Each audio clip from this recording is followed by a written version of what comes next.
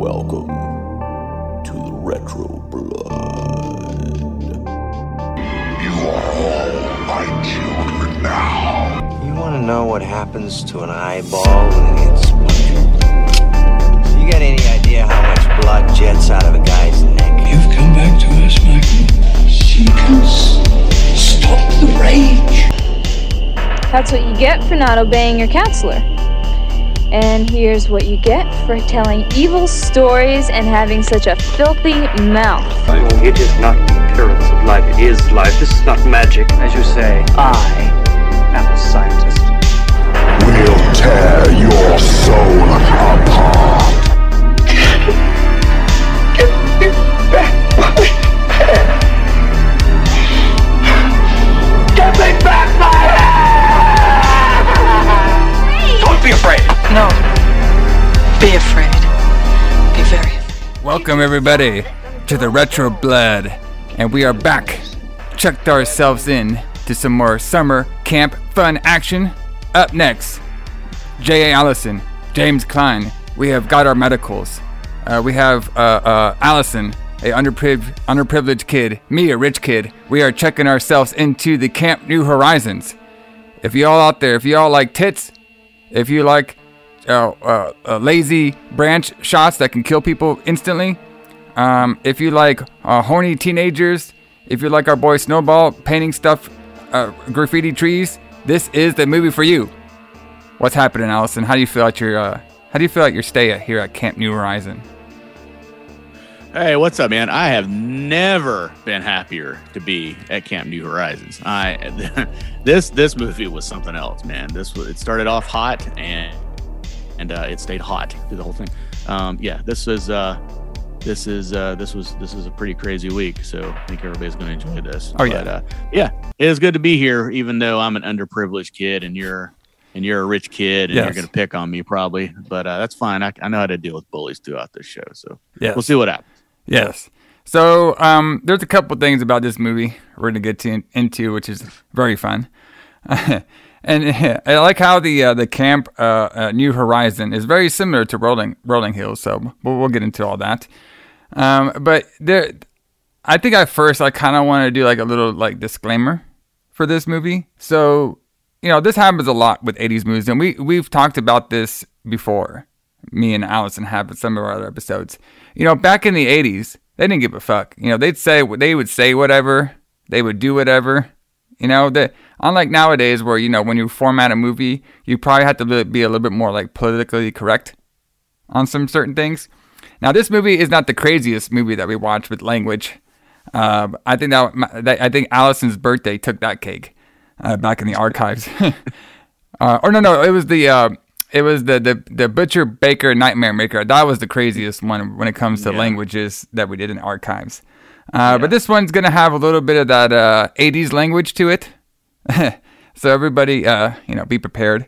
But I actually thought this movie was really fun. Like, this movie had like what I like in the 80s movies. We got a bunch of teenagers just wrecking havoc. We got tits everywhere, brother.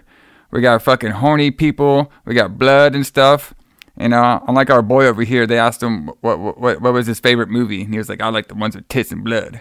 So we definitely got some tits and blood in this movie, so very fun. And actually, this one to me, before we get into the history segment and everything, this one to me was basically, okay, we established Angela. She's back, everybody. She's back, okay? And she is basically she's like the Freddy. She is like the Jason. She's like the Michael Myers. You can do stuff to her and stuff, but she always comes back. You know what I mean? We have established that now she has come back, and apparently she's very good at disguising herself as well too. So, and her mission in this whole movie was just to kill these fucking campers. And to be honest with you, man, she made it look easy. Oh yeah, I mean, she's an unstoppable killing machine at this point. I mean, she is Jason Voorhees now. Yes. But let's get into we have a lot to talk about, everybody, on this episode. There's a lot to talk about, especially on the history segments, because I found some doozies on here for the history segment. So, we have the history segment. We always talk about the release date of the movie, which this release date was August 13th, 1989. So we are back in one of my favorite periods of the 80s. I know it was towards the end of the 80s, but there was always a whole lot of stuff going on around 1989, 1988 and stuff. And this is going to be a lot of stuff to talk about during this particular era too. So, what do you think, Allison? Should we do the pro wrestling first, or we should do some metal? Oh man, let's do metal if you have some. Okay. Now, do you have any metal? Yeah. Do you have any metal or no? I have two small things. Okay, so I got Actually, something. three small things. I got something big, and it's very interesting.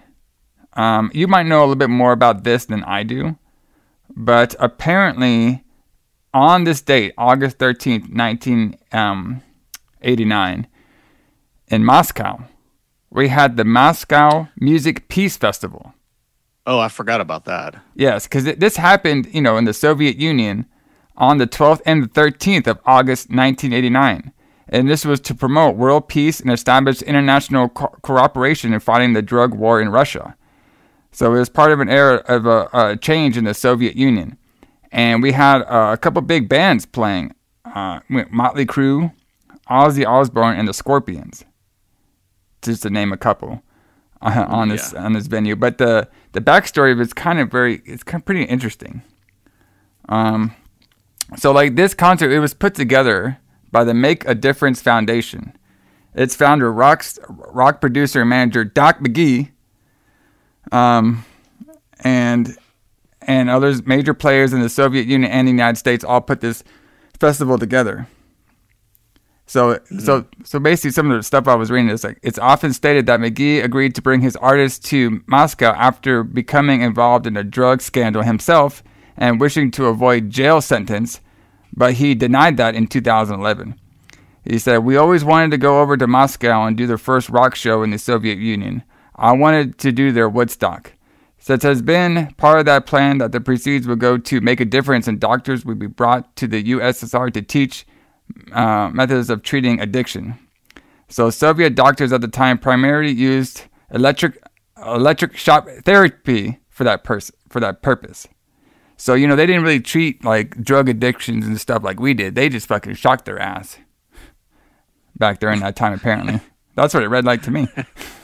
Right, that's what that sounds like. Yeah, that would be like what our girl Angela got, but it didn't work. Yes. Exactly. So he did not expect the same sentence judge would have denied him the opportunity. So this is what Motley Crue, they were on the tour too. Motley Crue has been on record stating they were upset with McGee at this point in time. They felt McGee was favoriting Bon Jovi, who he also managed, and who Crue disdained. So apparently there's some beef between Motley Crue and Bon Jovi. Did you know about that?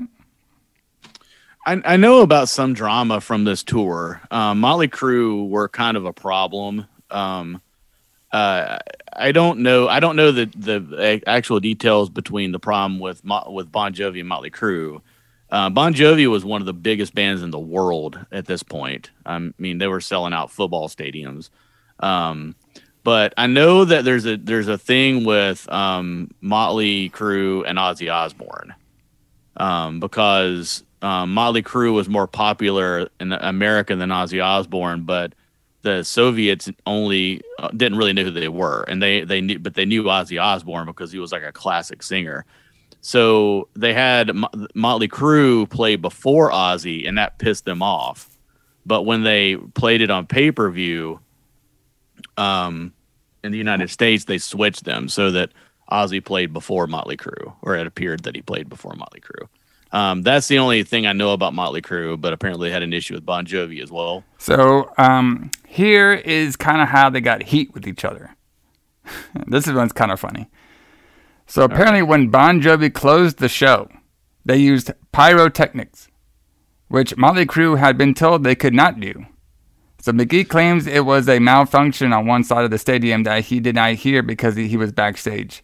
So Sebastian Bach of Skid Row, who McGee also managed, says Tommy Lee went over to him and said, "Your manager's a fucking asshole," and chugged most of a bottle of vodka Bach had been drinking.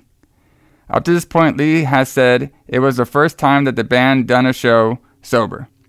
Then he ran up to McGee, punched him in the face and told him he could go manage the Chipmunks because he was no longer Motley Crue's manager. Bon Jovi fired him as well shortly afterwards. So our boy McGee, he's just getting fired everywhere. Lee and his bandmates were still so angry they refused to fly home on the same plane as McGee. So that's some of the drama going on in this Peace Festival during this time. I like it too, like where they're like, these motherfuckers had pie. That's like you know, to bring it back to like wrestling terms nowadays, that'd be like Seth Rollins getting pissed off at Cody Rhodes. It's like, this motherfucker got more pyro than me. Like, who gives a shit about the pyro? But the thing, well, I mean, I don't know. Like, I guess it makes sense in a way, but I mean, Motley Crue played during the daytime. I mean, how good is pyro going to look in the daytime? Yeah, well, you know, anyway, brother, it's all about the perception, boy. It's all about the gimmick. I guess so. It's all about the gimmick. But then his excuse was that it was a malfunction. So like you could tell, like he just made that up on the fly to try to not get punched in the face, because it's like pretty much like, so like his story is that they brought all this pyro to Russia and set it up in the stadium, but they weren't going to use it. Yeah, but there was a malfunction and it went off. Like, I mean, come on. The only thing I could see by being pissed off, if you paid yourself to bring on this pyro, you know, to Russia, and you wanted it part of your set, and then it didn't go off when you planned for it to go off, and then you could see later on in the night that it's going off for Bon Jovi, then yeah, I'd probably be a little pissed myself. If that's what I led to believe would happen. If that's what actually happened, yes. I don't even know why. When we look back on it, I don't even know why they brought Motley Crue, because it's not like they were a draw. I mean, nobody in the Soviet Union knew who they were. I mean, you know, they were big. They were big during this time, though. I think the thing was because they were on the same label. Has like Bon Jovi and stuff. Yeah, and well, they were managed by Doc McGee. So yeah, he managed all of these bands at the time. Well, check up the lineup here. Here's the lineup. So we have Cinderella. Cinderella's the opening. I never heard this band before. Well, hold on. Go ahead. Go ahead. Have you ever heard of Gorky Park? Yeah, I was about to mention that. That's why we were stammering over each other. I thought Gorky Park opened the show. Oh, they might have opened the show, yeah. I mean, they probably did. Yeah. I'm just reading it in the order that I have on my list. They're a Russian band. So they were a Russian band that was discovered because of this festival. Right before this festival. So I think that somehow John Bon Jovi got them signed to his record label. And then they were managed by Doc McGee, and they opened the show. So they're like a Russian kind of hair metal band that opened the show. And then Cinderella played it right after them. I've watched this entire show before. I used to have it on VHS. Oh, yeah? Nice. Yeah. Because I know it has the Scorpions on there, which I had to be a pretty good show. Yeah. Scorpions were popular in Russia. Skid Row. Yeah, Skid Row's great. And then, of course, Ozzy Osbourne and then Bon Jovi were probably like the two big... the big headliners for that particular show. That show took place in the Olympic Stadium. I think it was the 1984 Olympic Stadium. The ones that the United States was banned from going to. The Soviets wouldn't let us go to the Olympics that year, so nobody had ever seen it. So this was the first the time Americans ever really got to see the Olympic Stadium, and Bon Jovi headlined in that stadium, and he comments about it during the show. Like, he talks about how the Olympic they light the Olympic torch, I think, and then he talks about how they wouldn't let us come see this, and now we're here and blah blah blah. But it's a good show. It's a very good show, especially for its time. Yeah, and it was very groundbreaking because American bands any bands didn't play in the Soviet Union at all. I think the Scorpions had been there before. But none of those bands had ever gone to it's not like it is now, where you could, even if, your countries don't get along, money is enough to bring them in, to bring music and entertainment in. But they just weren't allowed in there. They just, no American act had ever played, Russia until the 80s, I don't think. And then a few artists that got in, but this was the first huge current American act that played there, I believe. Yeah, definitely something. But let's talk a little bit more about the drama. That's what everybody came here for. Okay, They let's came talk about here. the drama. Everybody comes here for the heat. They all want the heat, brother. So noted in books such as Bang Your Head, The Rise and Fall of Heavy Metal, the concert also showcased the ego clashes which eventually helped lead to the collapse of glam metal shortly afterwards. That's what they stated. Many of the bands argued over who went on before whom. Oh yeah, it's all about the it's kind of that kind of reminds you of like wrestling cards, you know what I mean? Like you don't want it's either you be first or last. It's like the two hot spots. Well, and bands is kind of different. So bands pretty much want to go on later in the show because more people come in. You know, unlike wrestling where you gotta have a hot opener and a hot closer. So, and then many were envious of Bon Jovi, who not only headlined the event but also had a much more theatrical stage spectacular and longer set times. So each band was supposed to do a stripped down show with just music and not no like special themes to it, like no big set, no big special theme set. So John Bon Jovi supposedly offered his headlining spot to Ozzy Osbourne after Ozzy threatened to not go through with his set. Ozzy's set was initially scheduled before Motley Crue's set. Apparently, Ozzy felt his band was bigger and he should go on after Motley Crue. To solve the problem, Motley Crue went over to Ozzy, but the tape was edited so it appeared Ozzy went on before Motley Crue to the viewers back in the U.S. Those involved in the show's production felt this was an egotistical brush move on Ozzy's behalf, since this was supposed to be for charity, and left many in the rock and roll community confused since Ozzy and Motley Crue toured together for Ozzy's Back at the Moon and Motley Crue's Shout Out the Devil albums, respectively, and became fast friends during the tour. So we got a little heat of who's going on first, brother. Yeah. So that was what I was talking about before. So they were talking about how like nobody wanted to open for anybody else. So they got all these big headlining bands, but nobody wanted to go on before anybody else. But yeah, you're right. It's a lot like a wrestling card because, you know what I mean? You could say that you might want to be in the opener, but really everybody wants to be in the main event because that's what gets you paid, right? You get the most pay from being in the main event. So everybody wanted to headline, but it's just weird to me that they wouldn't set this up in contracts ahead of time. And they would either accept it or not. You know, it's not like they got on a plane and said, you know, well, we'll just figure it out when we get there. You know, it's like, especially today, like if you were going to do something like that, your set time would be contracted and you'd be like, you're going to go on from this time to this time. And then you're going to sign a contract where to say that you'll do that. It's really odd that they would even have this kind of drama and it be an issue because you could just show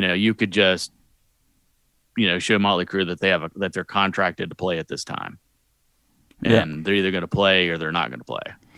So the one part on here, which is definitely something that it's very interesting. So, you know, this was supposed to be a peace festival to help out like, you know, drug issues and yeah. I mean, look at the bands you have on tour here, okay?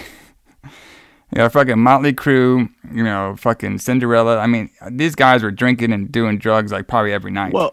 Well, kind of. Ozzy. But you got to understand, too, at around this time, that was like when Ozzy and Motley Crue were all getting sober.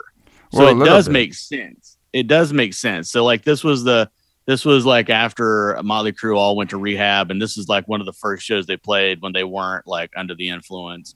And Ozzy had also attempted to get sober. Like this was one of I think he'd already been to rehab a couple of times, and I think he was still drinking during this time, but he was trying to get sober during this time. So it does make sense, kind of. And then, you know, Bon Jovi is just like a pretty clean cut. They have kind of a pretty clean cut image, I think, for the most part. Yeah, the other big thing about this show, too, was from the Scorpions. They inspired the song Wind of Change by the Scorpions. And apparently that was a big soundtrack to when the collapse of the Berlin Wall happened at the end of the Soviet Union. It was a really big song that people were playing. So, because that was about to happen, right? The Soviet Union would basically collapse the next year, I think. Yeah. And this was like what I remember about this was like, it was like when Mikhail Gorbachev became like the prime minister, or not the prime minister, but whatever they called him, of the Soviet Union, they started that program that they called Glasnost, which I think means openness, and they tried to be more open to the West.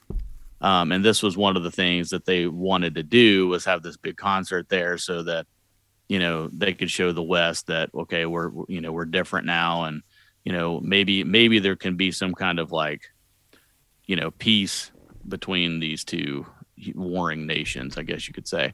So that's what I remember about it. It was a big deal at the time because the Soviet Union was a very scary thing for kids my age, because like we were just taught that they were just going to nuclear bomb us at any time, and then any day it could be the end.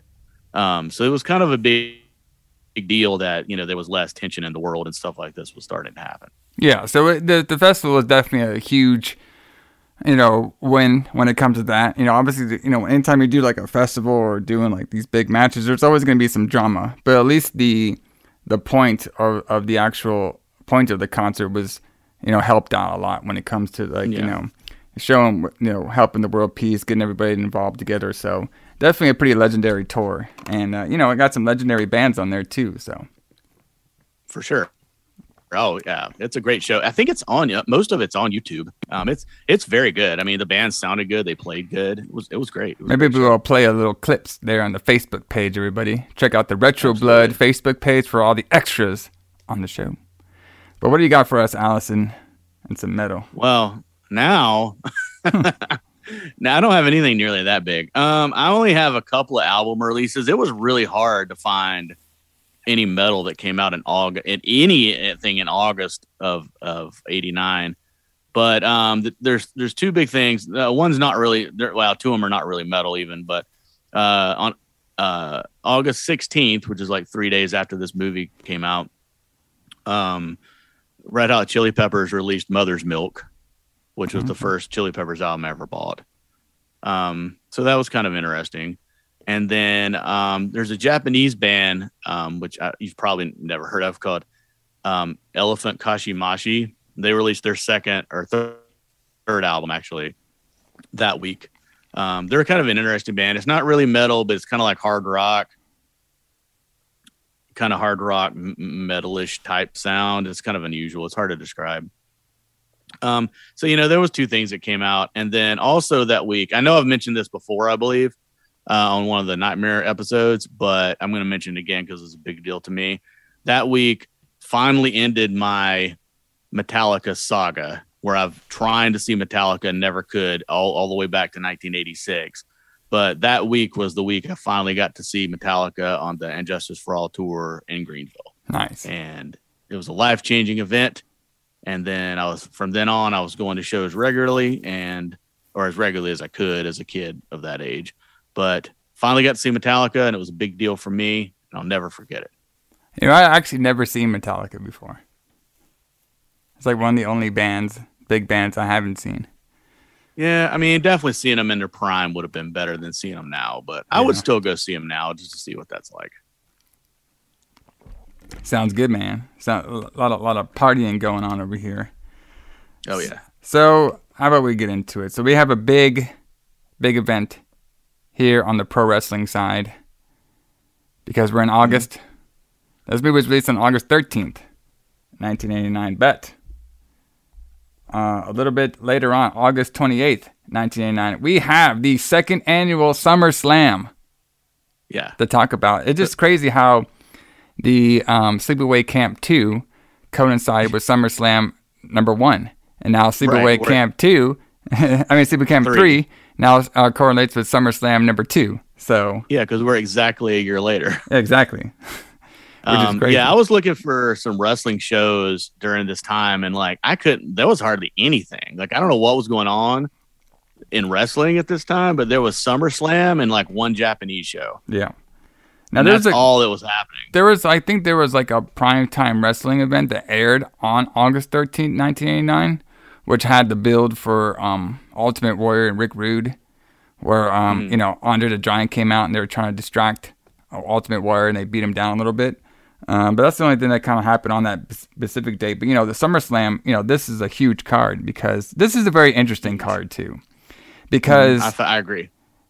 And we haven't. I think we should just go and talk about the main event first because I think the main event is very interesting. So this main event was built off of the movie that came out that the WWF produced on June 2nd, 1989, and that is the classic No Holds Barred. Have you ever seen No Holds Barred there, Allison? I have, but it's been a long time. We might have to do a Lights Out episode on this one because, boy, this one is pretty crazy. Yeah, I was gonna watch it actually before the show, but you can't find it anywhere. Actually, I have the DVD. Oh wow! Okay, so we're good to go. Everything that changes everything, brother. I got the DVD, brother. I had to because this movie is great. So in this movie, we have Hulk Hogan. He's played by Rip. That's his wrestling persona. Is Rip. And his main Rip, all right, bro. His main antagonist is the big monster Zeus, all right. And then Zeus, to all of our non-wrestling fans out there, this guy who played Zeus was Tommy Lister. Tommy Lister, Tommy Lister, yes. And he, of course, where I know him from, he was Debo in the Friday series. The 1995 Friday series, which is great. I kind of want to do that too one day for a Lights Out. Fuck it. With Lights Out, we just do whatever we want. We do whatever we want. Ain't no rules in Lights Out. So Friday was actually low-key one of my favorite movies growing up. I used to watch that shit all the time. I love that movie. Perfect movie. Apparently, he's also in The Fifth Element too. Was Mr. Tiny over here. But none has more famous as Zeus in the WWF, and boy, this Zeus guy. So I want to bring up, before we get into talking about some of this background of Zeus and stuff, I just want to put this out to you, everybody, and to Allison as well, too. Buy or sell? Zeus or Omos? Oh, I knew I was going to bring this up, too. Man, like, watching that main event, you're just like, oh, like, Omos is Zeus all over again. Yes. That bear hug? I can't figure out which is worse. Did you see that bear hug they did? Like, he was just laying on him in the mat. I was like, come on, man. Yeah, it was bad. And you could tell in the match, too, that Zeus is not a wrestler. No. He was just there to be a big demon. He looked the part, though. He's not even an actor. Like this guy's supposed to be an actor, but he's not even like selling the moves very well.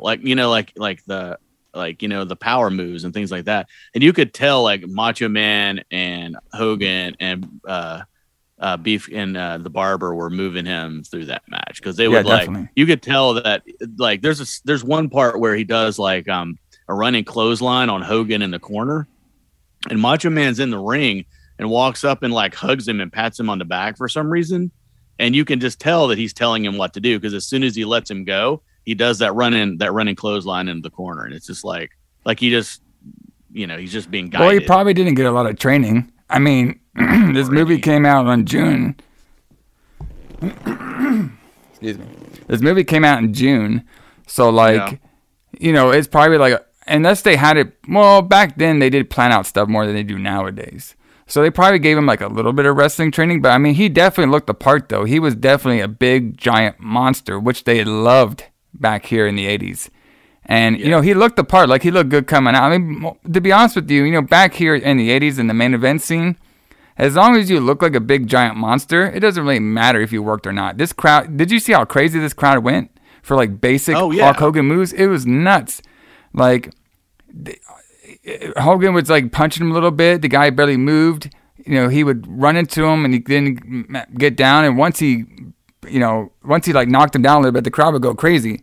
And something I want to bring up is like, okay, so the E, they still do that nowadays. But the problem is nowadays it just doesn't work as well. We get the big giant Omos. Like I said, Omos and Zeus very similar. They come out there, they can't be stopped or moved. We got to have the whole giants that are like towering everything. They have to do the raw scene. We always have to have the demons do the raw. You know what I mean? Like the growling. And, we have like a big, baby face like a Bobby Lashley or like a Hulk Hogan. They're the only ones that can take down the monster. And nobody else can take down this monster because they're too strong and stuff. So but you know, back then the crowd would react more off of it just because, you know, back then in wrestling it was all about the spectacle. It's all about like, look at these big giant character dudes. You know, go ahead. No, I was gonna say, yeah, but the problem though, the reason it doesn't work now, that would work now, but the reason it worked then and it doesn't work now is because of Hogan. Yeah, I can say. So like Hogan was as hot as he ever got like during this period. Like this was like the pinnacle because like the next year it started going way downhill. Like Hogan started losing, like he just got out of popular culture somehow. Like it just went to shit. You know, and it would cause him to leave a couple of years later. Well, maybe 3 or 4 years later, but but yeah, I mean, like Hogan was like, I don't know. I mean, like if you weren't there, I always hate it when people always said this to me, but if you weren't there, it's hard to understand just how much of popular culture Hulk Hogan was. Yeah. Like everyone in the United States knew who Hulk Hogan was. And even today, I mean, and you realize this, but even today, like if you ask somebody to name a professional wrestler, I would bet my paycheck they'll say Hulk Hogan. Yeah. Yeah, that or The Rock. Yeah. Or maybe The Rock, yeah. But like if you just ask some random person on the street to say, hey, name a professional wrestler, they're most likely going to say Hulk Hogan or The Rock. You're right. Yeah. But so anything Hulk Hogan did was huge. Yeah. So if that match was Zeus versus Brutus Beefcake, it would not have been that way. But Hogan, you know, and then Hogan did his Hogan thing where he got the Hulk up and finally beat Zeus and, you know, that kind of thing. But, you know, that's why that worked though. And not because of anybody's skill necessarily. But it was because of Hogan for sure. Yes. I mean, I have no doubt about that. And it's very interesting too with this card, how they brought somebody from their own movie to be a big headlining attraction on their actual show. You know, I don't think they've done that since.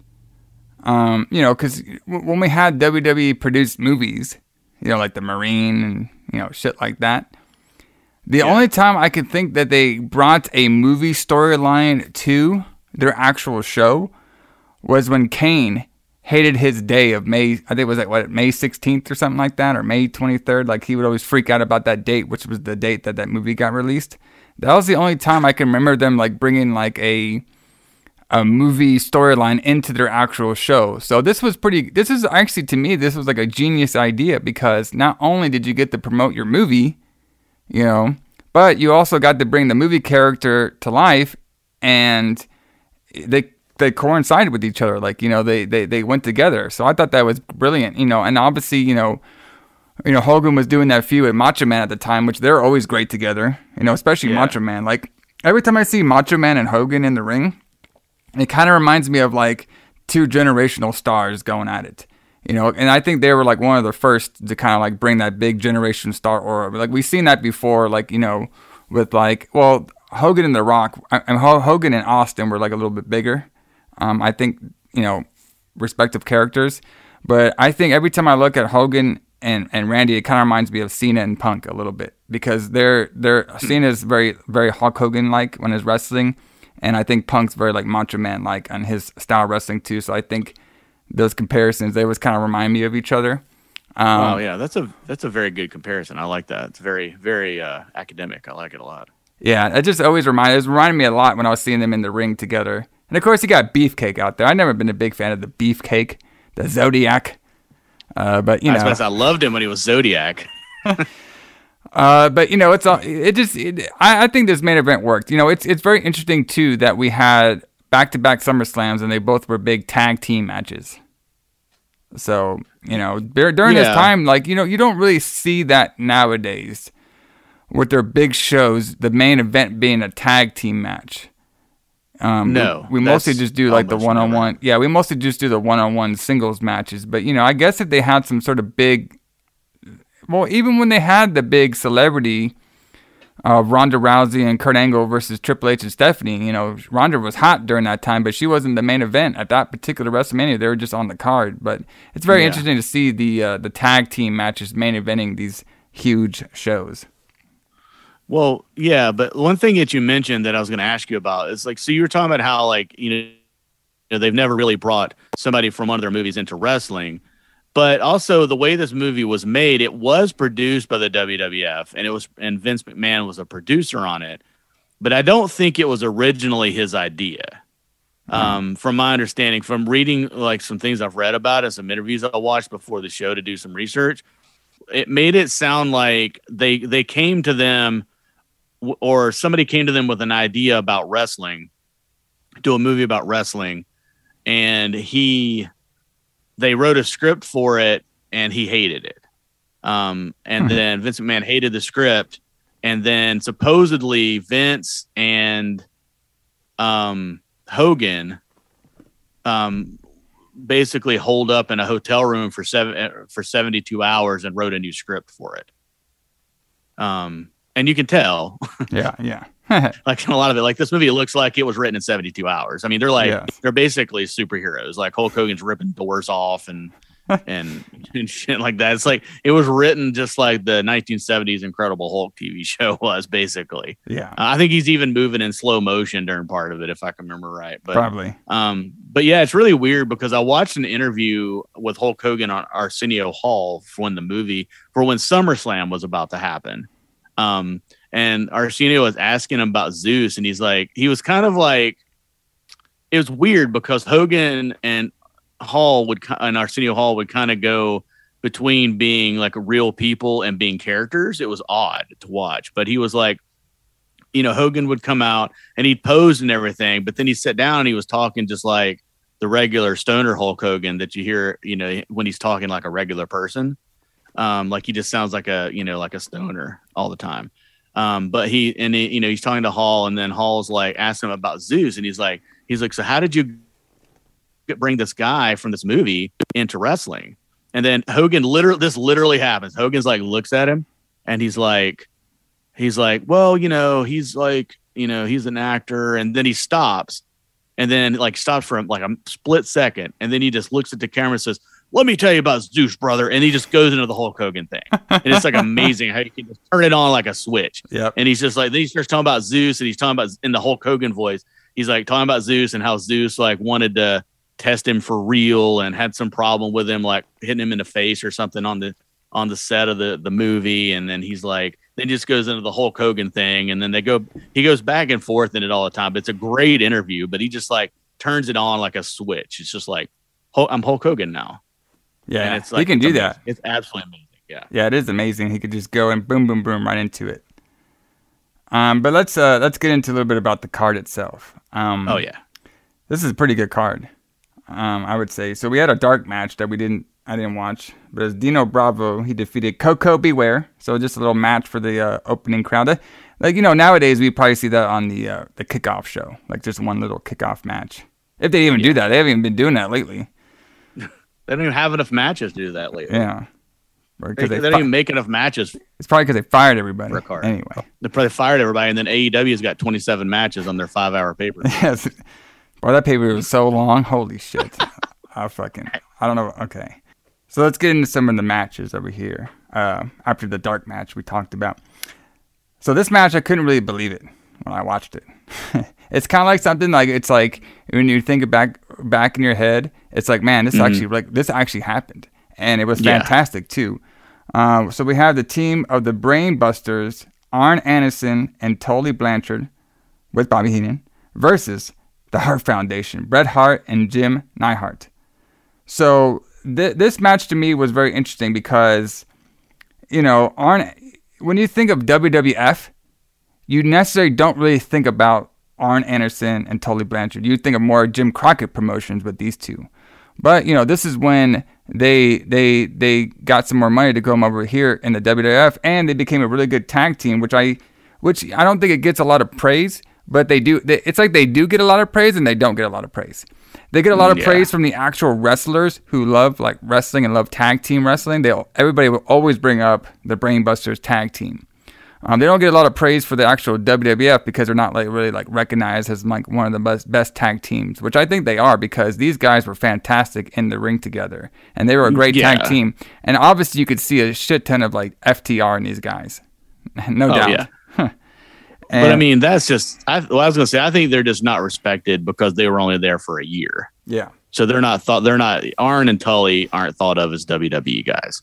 Now, and which is really interesting too on this card. Of all the people doing the commentary, it was freaking Tony Schiavone. Yep. All that was that 1 year when they all left. Remember? Yeah. Well, you don't remember, but you know what I'm talking about. So like when Turner bought Crockett, a lot of those guys left, I guess, over money. I mean, I know that Arn has said that him and Tully left over money because they just got offered more money to go to the WWF, and Tony went to WWF for a year and then quit. And went back. And then he's also said that he regretted that and actually called Vince McMahon and asked for his job back. Yeah. And Vince turned him down because he said he didn't want to move his family again. He didn't want to have to, he didn't want Tony to have to move his family again. But Tony's said that he's regretted that ever since because apparently his time in WCW was terrible. Yeah. A little working tougher for that company. Yeah. I remember him saying he liked this whole year in the WWF. He liked it. And he did pretty good. It was him and Jesse Ventura doing the whole pay-per-view play-by-play, and it was kind of weird hearing Tony Schiavone's voice on a WWF product, but it wasn't bad though. He did a great job, so I thought he did a perfect job throughout the whole show. Yeah, I mean, to me, Tony Schiavone's like the voice of wrestling. I mean, I grew up hearing Tony's voice, and even though when I got back into wrestling in the 90s, I liked the WWF product better for what was happening at the time. Tony Schiavone is what wrestling sounds like to me. Yes. And so when I first heard him on this, I was like, oh, that's amazing. It's great to hear Tony on calling a SummerSlam. But yeah, I mean, this match is incredible. I mean, it's so good. I mean, anytime that Jim Neidhart is the worst wrestler in the ring, you know that you're going to get a good match. Well, I thought that one spot they did. Did you see that slingshot spot? Where Brett went up to the rope and he slinged him right. I thought that was a cool tag team spot. I'm surprised a lot of people don't steal that one to this day. I know. And there's one part in the match where I think it's Brett. No, it's Neidhart that's in the ring, and Arn is outside the ring, and he comes back in, and then he kind of gets hit by Neidhart at one point, and then he sells it so well, it's over the top. But it still looks kind of real. He gets hit and then he throws his arms up in the air and he just kind of swings around on one foot and then falls right flat on his back. Yeah. It's so good. I mean, they were just so good at that. Arn is such a good at selling moves. There was one weird thing about this match though. When they came out, apparently the Brainbusters, they just won the tag team belts. Mm-hmm. But this match wasn't for the WWF tag team belts. And then when they were trying to explain it, Jesse was what happened was they just won the belts. When this match got signed, it wasn't for a tag team match. It wasn't for a tag team title match. I'm like, just make it they're going to win anyway. Just make it the tag team title match. Right. I don't know why they went through that complicated thing to even do that or even try to explain it. I mean, I guess they were trying to explain it to the fans that might wonder why it's not for the titles. But yeah, they should have just made it for the titles, because they just won them before, right before that. And then Tony's like, well, they didn't have titles when they challenged them. Yeah. So I don't know. But then I don't know what would have been a cool way to get out of that would have been to say that, well, the Hart Foundation wanted it to be for the titles, but when the contract was signed, there was no mention of titles because there were no titles to win at that time. Yeah. So the only way this match would happen is if it was non-title. But it's still a great match, though. So this is definitely one of the highlight matches of the show. It's the beginning match. So definitely a hot opener. So up next, we have Dusty Rhodes versus the Honky Tonk Man. And, of course, Dusty Rhodes, this is full Dusty Rhodes living the gimmick. He had the polka dots on. He had a little nightstick with the cop hat on there. Yeah, why is he wearing a cop hat? I think he was the only thing I could think of is that he was in a feud or he beat the Big Boss Man during this time. Oh, all right, fair enough. And then the big thing about this match was Jimmy Hart nailed Honky Tonk Man with the guitar. So Dusty Rhodes picked up the win. And then Honky Tonk Man actually thought he was really Elvis.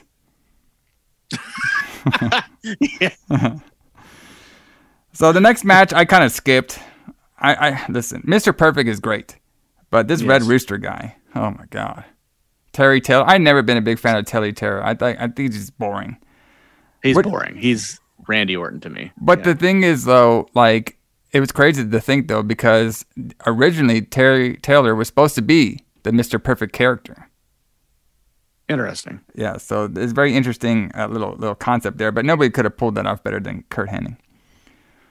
The next match was a pretty fun one. It was just a 6-man tag team match. We had a lot more of the high-flying guys during this time.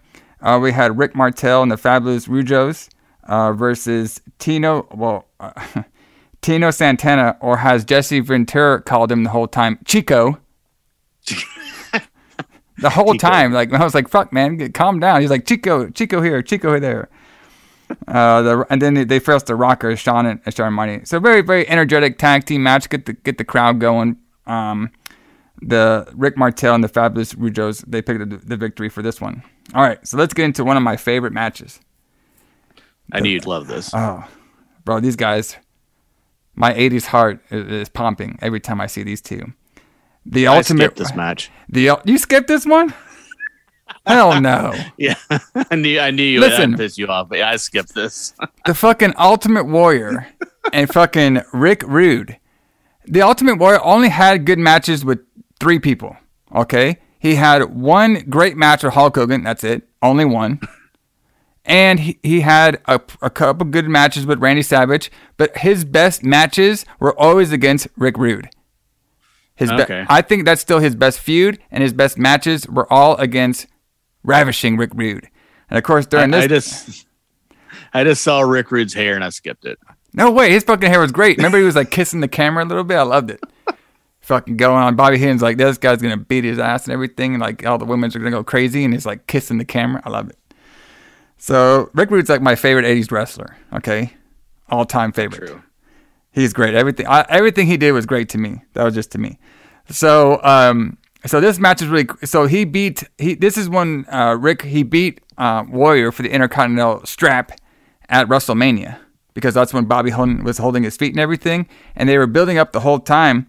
And it was a cool, like, check out this group. Like, Bobby Heenan's group was great. We had Rick Rude and Andre the Giant in the same group. Like, how cool is that? You know what I mean? Yeah. And then, like, during this time, like, Andre the Giant would, like, sneak in and kind of, like, tease and attack the Warrior, when he was doing his feud with Rick Rude during this time. And then later on, we see that's when Warrior would go on to a feud with Andre the Giant. And then Rick Rude would go on to this feud with Roddy Piper. So, during this match, they're going back and forth. And I don't know, but for some reason, these guys actually had some good chemistry together. The matches weren't like, it's not going to be like fucking the Brain Busters and Bret Hart and Neidhart, nothing. But it's good. You know what I mean? The Ultimate Warrior always gets the crowd all hyped up. Yeah, true. So during this match, the ending was my favorite. So we had Roddy Piper come out there. And Rick Rude's like, he has like Ultimate Warrior laid down and stuff. He sees Piper over there. He starts teasing Piper with his little gyration. You know what I mean? He's like teasing him and teasing him.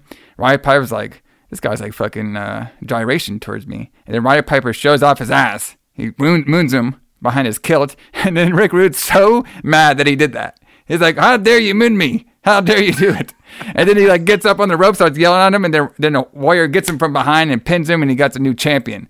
And boy, the interview that they did after that was awesome. So first we get Mean Gene Okerlund, which is always, I mean, who's a better backstage interviewer than Gene Okerlund? There's nobody, Nobody. So he's back there, right? Ron Garvin comes up for some reason, right? Then he just gets whooshed away. And then Bobby Heenan just shows up here. He's like, what the hell's going on over here? That guy was even in the match. Roddy Piper's supposed to be in this match at all. He just shows up out of nowhere. He's a cheap artist. He came from behind all the time. And then it's like, get over here, Rude. Get over here, Rude. Tell him what happened. He's like, Roddy Piper, how dare you come up behind me? He didn't even come up behind him. He came in front of him. He's like, how do you like interfere in the matches? That's not fair. And he's all like, I was out there doing my thing in my wrestling match, and you were going to show me your ass Bobby Brain the Heenan what that was. So like I think I screwed that part up. So basically he was all like this. He was all like, you were out there, and then you just distracted me by showing me your ass Bobby Heenan what that was. Oh, I love that line. And then they fucking shriek. And then basically what happens now, we're going to have a feud with Roddy Piper and Rick Rude. And now it's going to be the Ultimate Warrior and Andre the Giant. So I thought this segment was a win. Okay. The other one, so up next we have a 6-man tag, another one. But now we got the big boys in for this 6-man tag. So we have Jim Duggan and Demolition, and they fought Andre the Giant and the Twin Towers. Now, the Twin Towers being Akeem, John's favorite wrestler, and the Big Boss Man. All right. So the thing I noticed during this particular segment was so Jim, he won the King of the Ring, so he was named King Duggan during this time. And we talked about him winning King of the Ring before on past episode. So he had it was the steel mask on his face because he was an honorary member of Demolition during this time for this match. And he's coming out with the steel face and everything. And Jesse Ventura is like, hey, that's not Jim Duggan. That's Jason from Friday the 13th. So I was like, oh, crap. We got 2 shows we're reviewing that both hint at Friday the 13th. Not only SummerSlam, but this movie, Sleepaway Camp 2 as well. So I thought that was funny. And then, this match was normal. Like, the team of Akeem and Big Boss Man was a very interesting team with Slick, by the way, too. And, of course, Heenan was out there managing Andre the Giant. So, basic match, nothing too special. I skipped it. But it was a good old times. Well, yeah, I did watch this because Akeem was in it. I know. Akeem was he became the one-man gang, right? Yes. Or he was the one-man gang at one point, yeah. And he's I never really understood the Akeem gimmick, the Akeem, the African Dream. I never understood that. Well, he's just a big guy who danced. Well, right. He's like what Shanky wants to be now. Okay, yeah, Shanky is Akeem essentially. Yes. But it was fine. Andre the Giant was, could barely walk. Bro, he barely could walk. Oh my God. It was bad. Yeah. Damn. He was he'd get in the ring and good thing he didn't have to do that much. Like, he was probably the only giant that can go out there and do absolutely nothing but still be awesome. Yeah, I don't even know. When I was watching this, one thing I never realized before is I don't even know how he was able to stand on the side of the ring. He's huge. His feet have got to be gigantic, right? Yeah. It would be hard for him to you know what I mean? If your foot's not fully on something, part of your foot has to hold up your whole weight. So I don't know how he would even stand on the side of the ring, especially for that amount of time without, his feet hurting or something. I think there's enough, pretty crazy. I think there's enough clearance to handle it. Maybe. I've never been in a ring, so I really don't know how much clearance there is, but I know that it would be hard to stand on. Allison, it's the hardest part of the ring. It is the hardest part of the ring. For sure. So the next match we have is, I skipped this one, is Greg Valentine versus Hercules. And this was when I guess Ron Garvin was in a feud with Greg Valentine at this time. The next match was Ted DiBiase with Virgil. He defeated Jimmy Snuka by countout. Okay, let's get to the main event. Okay, so before we get into the main event, did you see the promo with Randy Savage, Zeus, and Sherry? Where they were getting high off the cauldron. Yeah, I did see that. Where they're casting a spell, yes, or whatever they're doing. Did you see Zeus's face during the whole interaction? Yeah, I did. It was fantastic. Okay. I loved it. And they're fucking talking about I see Hulk Hogan. I see him in this cauldron. He is laying flat on his back. And I see Brutus Beefcake laying flat on his back, and I don't even see Miss Elizabeth out there. She's too scared. And then Randy's all like, yeah, I see him too, but they're a lot more smaller when I see them on there. They're all in pieces. Oh, that was a great promo. I loved it. That was a good one. The one that Hulk Hogan and Beefcake did is just a normal Hulk Hogan promo where he like talks randomly about being in like certain. The only part I liked about it was like he was all like, and yes, just like Moses parted the Red Sea, when Hulk Hogan comes out there with the largest arms anybody's ever seen, everybody just scatters around everywhere. So this guy acts like he just walks around and people are like, oh, this guy has too big of arms. We have to get away from him. Well, I mean, they are 27 inches, right? Yes. The pythons, brother. 27-inch pythons. Yeah. So this match was obviously, it was a good match. I mean, obviously this is like more of a star-studded match. When Zeus is in there, boy, a little tough. We gave him two moves. We gave him a chop and we gave him the bear hug. All right. So good card though. So good card. Like we would later see this rivalry come back in WCW when we had Hulk Hogan versus Z Gangster. Oh yeah. Don't forget about Z Gangster, everybody. Don't forget totally about it. Forgot about that. So, but we're in the 80s, brother. This is all about Zeus over here.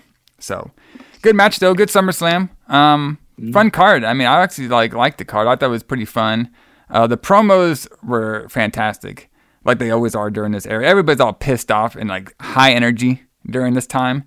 So I definitely loved out about it. And then we had some good wrestling matches on there. We got more of the star-studded matches too. But this is definitely be a fun card to bring the Trans Am to and get with the crowd and get with everything. So definitely fun. Hell yeah.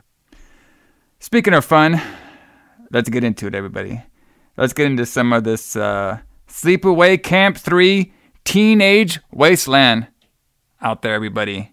This match is the third movie in the trilogy of the Sleepaway Camp, where we have Angela. Now, this is the second movie where we have Angela, where we have Bruce Springsteen's sister. She has reprised her role again as Angela.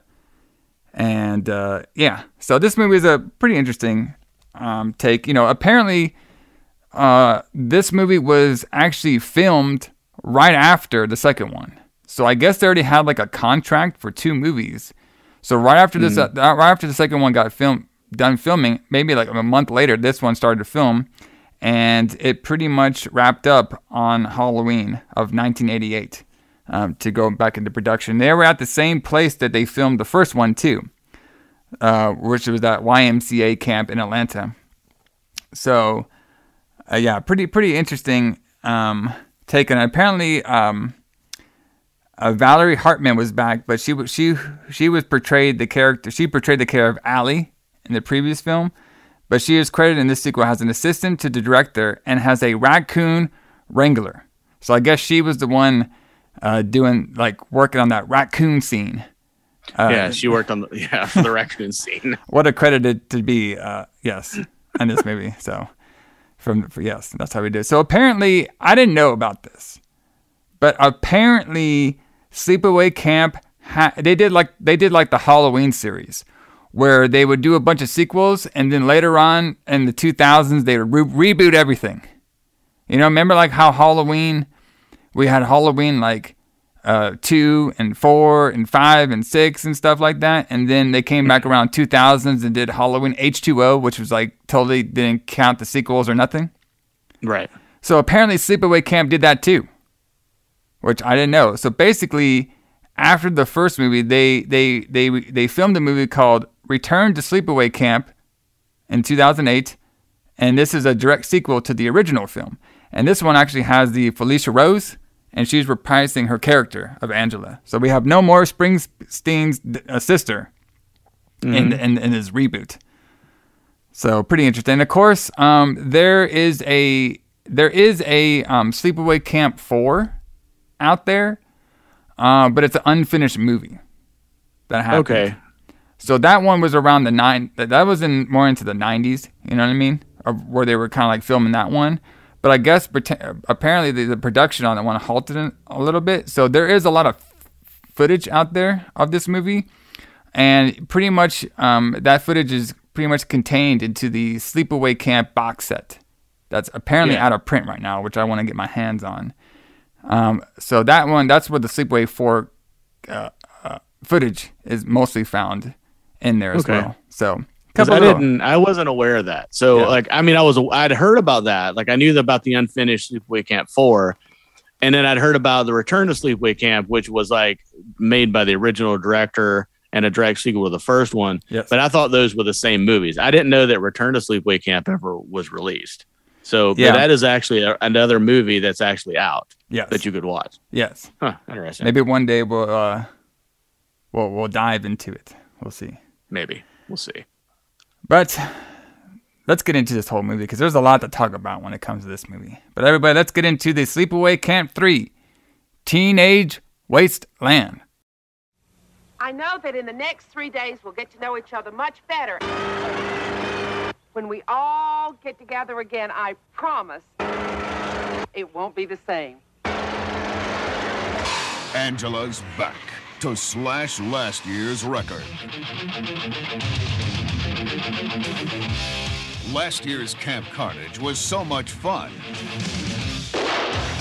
that Angela has decided to return for another season.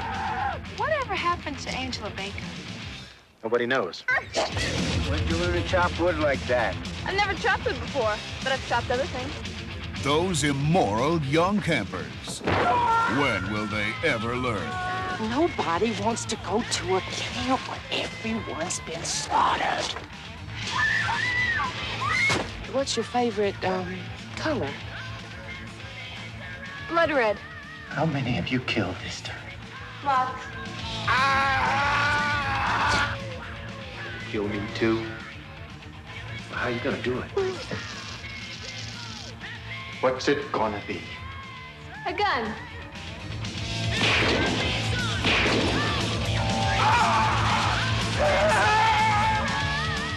Seems like every time I go to camp, somebody loses their head. This year, camp's a real killer.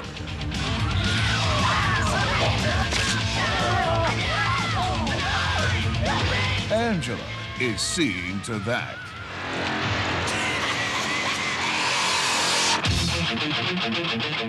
Sleepaway Camp 3, Teenage Wasteland.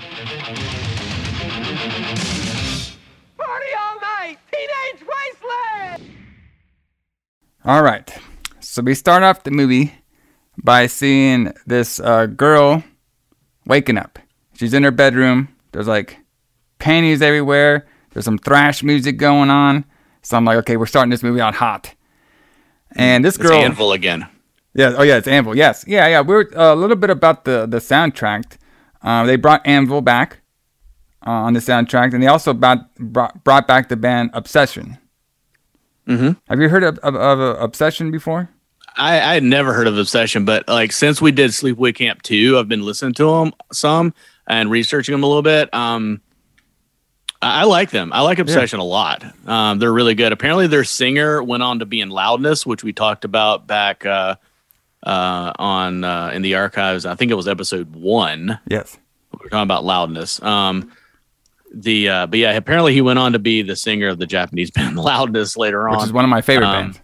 Yeah, Loudness is great. But yeah, so Obsession. Obsession is a good band. Yeah, they also brought this band called Agent Orange. Was also on the soundtrack too, so definitely fun. Like this movie, like I said, we have tits, we have thrash music, we got people going crazy. What's not like to love? So exactly, it starts off hot. So we see this girl. Apparently, her name is Maria, and she keeps like arguing back and forth with like her freaking parents, saying, "Hey, I'm going to camp." They're like, "What?" It's like, I'm going to camp. And, there's music going on during this whole time too, and then our girl Maria, she is shirtless. And her gimmick is, everybody, on above her tits, it says milk and it says shake. Yeah, I was hoping you'd bring that up because if you didn't, I was going to. Like, I didn't really hear anything she said. Yes. After I saw that her tits have milk shake. We were all memorized by the tits about saying milk and shake. That's pretty insane. But yes. Now, these aren't going to be the best tits on the movie. We'll get to that soon. No. But that was her character. Basically, her character is like, in the line she gives is like, "Hey, I'm going to camp. I might not even come back." And then like, I don't know if you noticed this, or maybe, hopefully you guys out in the audience did. Like, she kept looking at the camera. Like she actually like, you know, if you don't just stare at her tits the whole time, she's actually like when her eyes, she keeps like looking at the camera, like kind of like winking at us, like breaking the fourth wall. I was not looking at her eyes. I was definitely not looking at her eyes. Yeah, Betty. So this part is also kind of weird, and I want you to try to explain this for me, Allison, when I'm done recapping this part. Can you please? I will. This is not the only time you're going to say this during this show. So yes. So Maria is now walking down the streets. I think these are the streets of it's Atlanta. So 3 hours from us. This is in Atlanta. They filmed this actually in Atlanta. They filmed this on the Mitchell Street. All right, the intersection of Mitchell Street in Atlanta. Yeah, we should visit that. Yeah, that'd be awesome. Because this scene, basically, she's walking down the street, and then out of nowhere, there's a garbage truck, and the garbage truck chases down Maria and whacks her, and she's been dead. She's got dead from whacking. Now, then we get the body. We put the body in the garbage truck. And a creepy scene where we have a death with garbage truck, which I always think that's pretty creepy when they put that in movies because, you know, you're getting like smashed and everything. But I need you to explain this to me, Allison. Okay, so obviously it's Angela, and she has now taken over the persona of this Maria girl because she wants to go back to this camp New Horizon that's happening. But apparently this is like a year later than Rolling Hills, or my thing was Rolling Rock. So this is like a year. Rock. This is like a year later that it happened. So Angela's been on the run. So tell me, how did she know this Maria girl was going to the camp? How did she even steal this garbage truck? And how did she know exactly where to find Maria to run her down? And how did she even know what this Maria girl looked like? Like it's like, how did this all happen?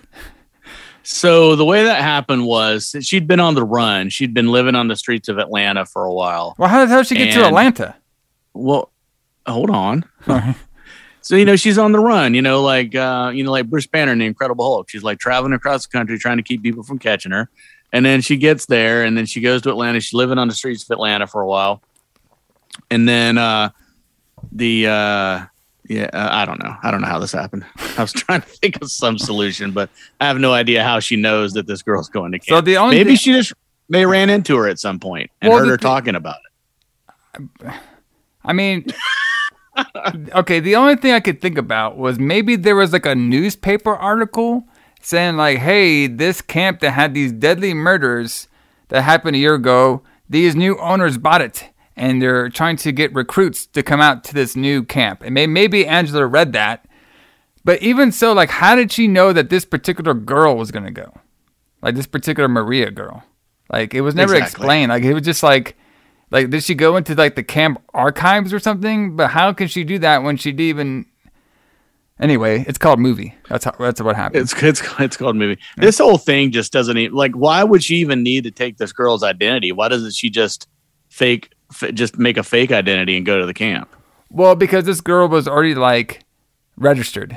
You know what I mean? That's I guess. Or why does she need to go to the camp as part of the camp anyway? Why can't she just go there? Because why does she even want to go to the camp? Why does she keep wanting to go? She misses the whole camp. She misses the whole camp. The people loving her in the camp. She misses that. She misses the camp lifestyle. Do you even remember the first movie? Like, that's like the most traumatic thing that ever happened to her. And she, but on the second movie, she came back as a counselor, and she loved her job as a counselor until all these bad kids started acting bad, and then she killed them all. It wasn't her fault. It wasn't her fault that they all started acting bad. Okay, well, I guess that's true. Now, the only thing is we didn't really figure out what happened to the survivor of the second movie. Remember when remember when she rode up on the fucking truck and she's like, "Hey, camper." I guess she killed that one too. Yeah, I don't think she was a survivor. Yes. I think she just killed that bitch and then she just drove off in the truck to live on the streets of Atlanta, to live on Mitchell Street for in Atlanta. Yes, for a year. Anyway, so she gets into the van and we get Angela's back, and we get some more thrash music. Yeah, Obsession again. Yes. So now we are at the camp, and we have a newscaster named Tony. She is like interviewing. So basically what it is Camp New Horizon used to be Camp Rolling Hills. And these new owners have bought up the license to this camp. And their plan is to bring underprivileged kids and rich kids together in unity to show that they can get works yes, to show that this can be a great learning experience. But there actually is a hidden agenda for one Herman and Lily. So Herman and Lily are like the owners of this new camp. All right, and then we have this reporter. She is going around and then going to each kid, and they all like introduce themselves and where they're from. Yes. So we have we have all kinds of we meet the whole cast. We have a parade of stereotypes is what we have. Yes. We got like Riff. He's like one of the he's like one of the underprivileged kids with the little boombox. We got Bobby, which is my favorite character. He's like this like cowboy guy, the rich dude. We have Snow Boy. No boy. His big thing is he likes to spray paint. We have Arab. He likes to throw dynamite on people. We have. That's not true. You made that up. Arab is the girl. She's the girl. Oh, she's the girl one. She's the Asian girl. I don't know why she's called Arab. Oh yeah, I don't know either. Yeah, she's like this like Asian girl. I guess her gimmick was she's like the punk rocker girl. I guess so. Yeah, and Riff is the stereotypical Detroit African American teenager who listens to rap music. Yeah, so we had the Anita girl. We have Greg. The Asian guy who barely did anything in this fucking movie. We have Tony. He was the Mexican Fonz character. Yeah, from East LA. We have Maria, the redhead rich girl. Yep. Who's the girl? The girl from Georgia? Because the movie doesn't actually take place in Georgia. Yeah. Well, is it the rich girl? There, but we had the rich girl Cindy, who was like that's Maria. No. The rich girl Cindy was like the one with the bigot mouth. No. Okay. So which isn't it the rich girl from Ohio that falls in love with? That's the guy from L.A. That's Marcia. Marcia, yeah. Yeah, that's a redhead girl. Okay. So Maria's the slut. The country girl is the rich girl. Yeah, the country girl, the Cindy girl. She's the rich one. That's like the asshole. Maria is like the slutty rich girl. Okay, we got our cast. Okay. Well, don't forget Stacy. Yeah, Stacy. Stacy. She was hot. Stacy Lambert, played by Jan Hernandez. She was hot. She really didn't do anything in the movie except get killed, but she was pretty hot. Yeah. That's her gimmick, man. So then this is when Tony, the reporter, goes into saying, like, yes, this Camp Horizon used to be Camp Rolling Hills. Last year, we had some brutal death murders by Angela, the angel of death, 1 year ago and killed everybody at this camp. And then the owner's like, no, don't. You said you wouldn't say any of that stuff. Like, the owners wanted to keep it a secret that a year ago, people died at this particular camp location, which is like, even if you rebranded the name, you just go to the spot, you'll know where it is. Well, true, but that's not something you'd probably want advertised. Yes. It's not a selling point. And the way Lily said it was like really funny. It was all like, it's like, no, we're under new ownership right now. And she's like, you wouldn't have said anything about the murders. I don't know, I thought that was funny. Anyway. Yeah, I mean, I don't know. It would have been even funnier if she'd like spelled out the word murders. Yes. Like when you're talking like around a dog or whatever, like MURDERS. Yeah, and then like the Tony report is like saying, "Hey, that's okay." It says like, "No, I had to say something. That's what people want to know. They want to know the juicy stuff. That's how I get my ratings." We've heard that before. Mm-hmm. So this is when Lily's like, "Okay, everybody, let's go to the dining hall." And then this is a weird scene. So the reporter girl, she goes up to Maria, which is Angela. So when I say Angela, everybody thinks of her as Maria. So I'm just going to say Angela for the point of this review. She goes up to Angela and she's like, hey, you look a little like older than like the rest of these kids. And she's all like, yeah, I've had a hard life. A lot of drugs and stuff. And then the reporter's like, oh, okay. Well, I could score some coke. I was like, whoa, what? And then like Angela's like, yeah, there's like a machine down over there that can. She's like, no. I mean, like the real stuff, some like cokes and stuff. And then Angela's like, oh yeah, I'll be right back. I was like, that came out of nowhere. And then Angela goes into like the, because Angela, she knows where everything's at because this is the same place that she did all her murders at. So she goes into like the chemical room.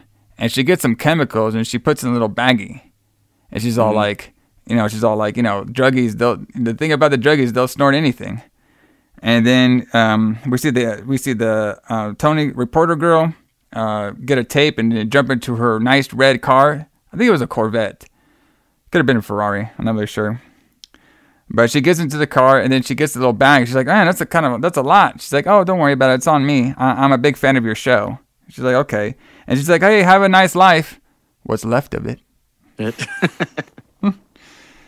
And then, of course, the girl stops Tony. She does a little bit of the snorting of the chemical cocaine. And, of course, she is dead. Quickly. Right. Exactly. So a couple of things at this point that I thought were really strange. The comment that she tells Maria that, or Angela, yes, that she looks a little bit older, but like at this point in this series, they've completely gone away from like even hiring actors that look like they might be teenagers. Yeah, because they have boob jobs. And oh yeah, like they don't even look like they're like teenagers anymore. So apparently the age of this group is supposed to be around 17 or 18. And apparently Angela is supposed to be 21. So that is like what we're the age we're looking for. So this is when we get the guy with the firecrackers. What's his name? Doyle. He's the one with the firecrackers. So he scares Angela a little bit. And then Herman, this guy was fucking weird. This guy said some comment like, "Oh, just a couple of firecrackers. You city underprivileged folks should be used to that." So we're inside the hall now, and this is when we get the whole speech of everybody welcoming everybody to camp. So my boy Bobby, he first wants to sit with Arab, the Asian girl. She tells him to go hit rocks. He's like, okay. Then he goes and tries to go sit with with our boy Doyle and Riff. And Riff's playing his whole. So Riff, he always has like a jukebox next to him, or like a boombox. Boombox, yeah. Yeah. So he's constantly playing rap music on his boombox. Yes, and boy, this rap music is kind of lame. Like I gotta tell him that must be some like indie shit he's listening to. I don't even know where they found this, but yeah, it's pretty bad. Yeah. And then he scares them off with a knife. All right, so now we're seeing Bobby. He can't really like get along with a lot of people, and then eventually Bobby sits at the same table as Maria. All right, and then Bobby he introduces himself and who he is and everything, and he says, "Oh, hey, you're Maria and stuff," and Angela's like, "Oh yeah, I'm surprised you remembered my name," and he's all like, "Yeah, like no problem," and then he's all like, "So how does it feel to be an underprivileged kid?" Well, smooth. Yeah, he said smooth, Bobby. He said, yeah. He's like, I'm great with names. That's about how I became vice president of my high school. Yeah. He's like, so how does it feel to be underprivileged? Or he says, so you're underprivileged, or something like that. Yeah, it's like, come on, man. Holy shit, really? Yeah. So now Lily is telling everybody, hey, everybody's gonna be wearing a sweatshirt and a T-shirt with the name of the camp's name on them, and she's basically breaking down what is going to happen. We're going to have 3 groups of teams for 3 days, and they're all going to stay together for 3 days at the camp, and then the last day we're all going to meet up together. All right, and then this is when we get the country girl Cindy. She doesn't really understand camping, so they all had to like explain camping, as in like you got to sleep outside, you got to sleep in sleeping bags, you got to hunt for your own food. And they're like, well, what kind of food are we going to be getting? She's like, fish. We can only afford fish. That's the only things we're going to be doing. And then during this is weird. So there's a couple things we have to do while we're in camp for our sleepaway camps. So we have to have tits, okay? We have to have teenagers fighting against each other, okay? And we have to have the older guy who is flirting and wants to get some ass by a counselor or from a participant at the summer camp. The newest person trying to do this is our boy Herman. He is showing off his Playboy belt buckle. Isn't it Jan? Yeah, Jan. Jan. Jan is the rich, horny girl, the slut girl, and she's all about this guy's fucking Playboy belt buckle. I was like, that's all I gotta take. Just wear me a Playboy belt buckle. She's all happy, and then this is why Lily's like talking, and then he like looks down her shirt. Did you see that? Yeah. I was like, okay, that came out of nowhere. So we're random. It's kind of like when the first movie where we had the head of the counselor randomly towards the end of the movie saying, oh yeah, I'm about to go have dinner with this girl. We planned it for the whole time. I was like, okay, that's creepy. Yeah. At least this one established it right away. Like, boom, ready to go. Right. It didn't come out of nowhere. Yes. So they're going to be 3 days as a smaller group. So since everybody was complaining, she's like, okay, what we'll do is we'll have it 3 days as a smaller group, and then we'll do 2 days all together. All right. And then, I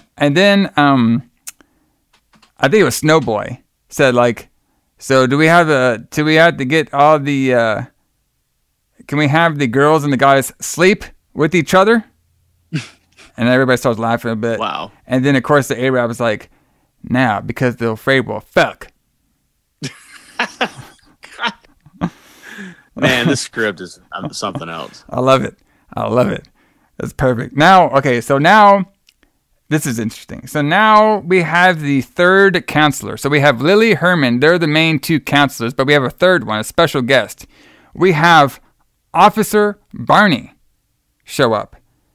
And apparently Officer Barney is the arresting officer of Angela all those years ago. Okay? And if we remember from the second movie, the one we did last week, yeah, Officer Barney is Sean's dad. Remember Sean? Yes. Sean was the one who was the lover boy, and you thought that his character was going to do a lot more, but then he eventually just got his head chopped off. Right. So his dad. So now we have his dad here. So his dad is now in canon with the film. Okay? And he is going to be the third counselor. And then we see Angela over there be like, oh shit, this guy might recognize me. So she tries to hide her face and tries to avoid him when he's talking. So there's a weird scene coming up here too. So we're showing that some of these kids can't get along.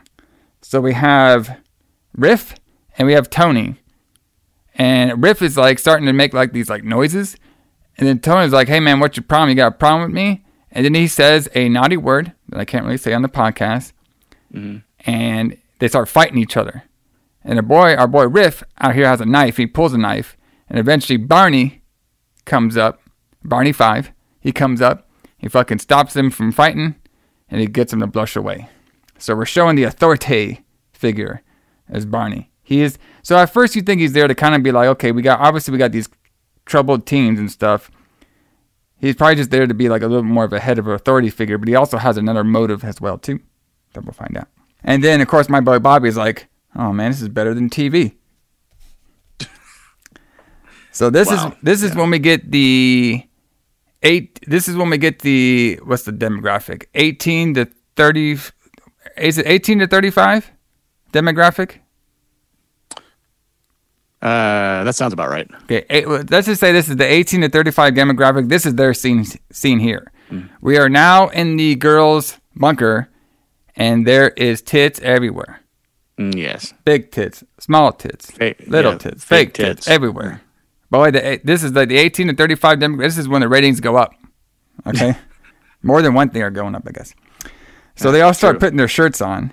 And this is when we have Angela. She has like this like bralette thing. And one of the girls is like, man, is that thing made of steel? And then this is when Cindy, she finds this spray painted stuff of, it says, fuck Angela Baker. And then this is when it... Continue. Excuse me. And then the Asian girl, Arab, she starts talking about it.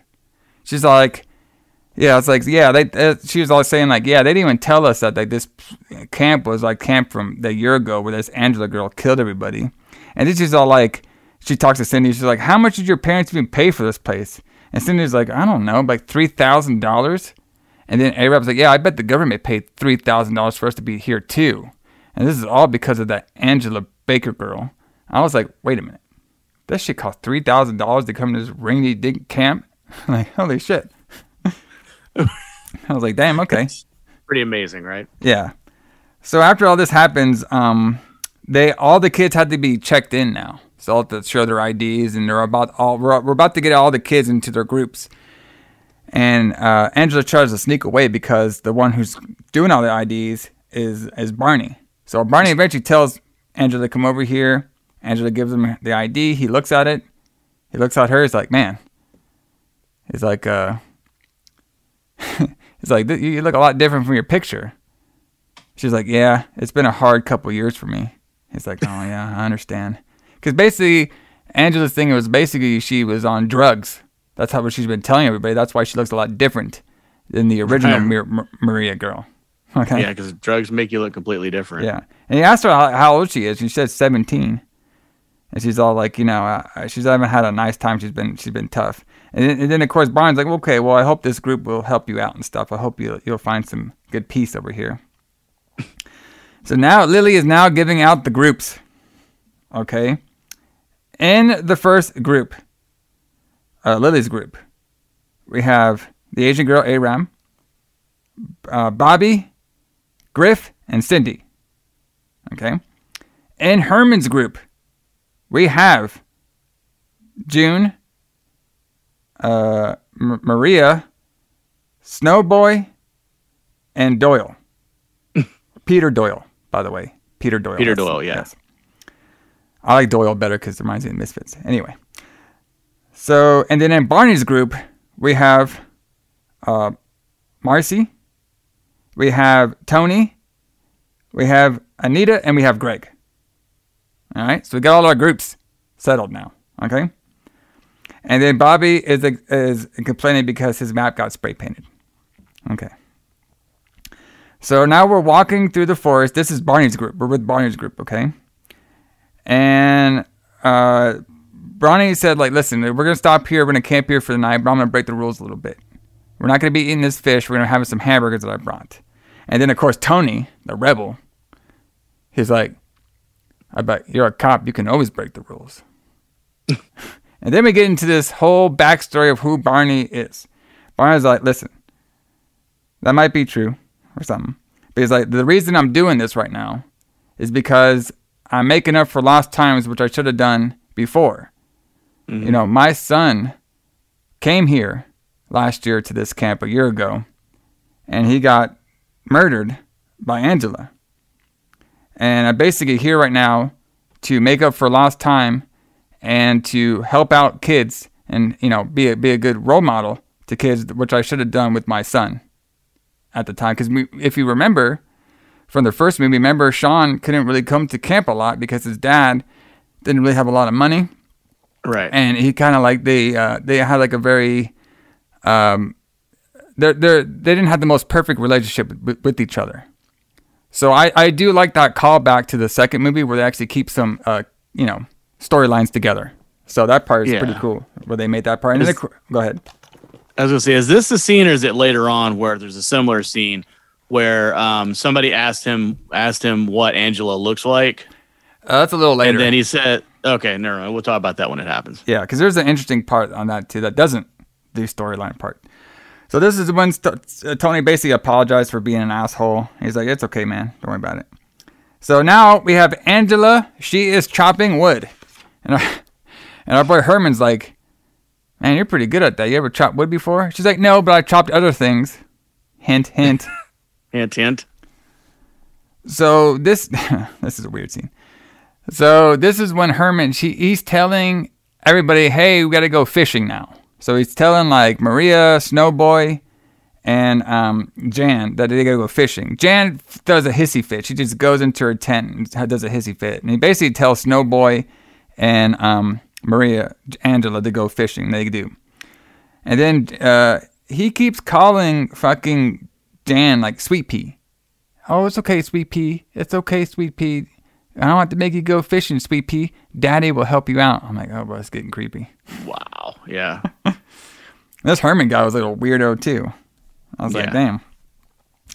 So this part is a little funny as well. So they're fishing, right?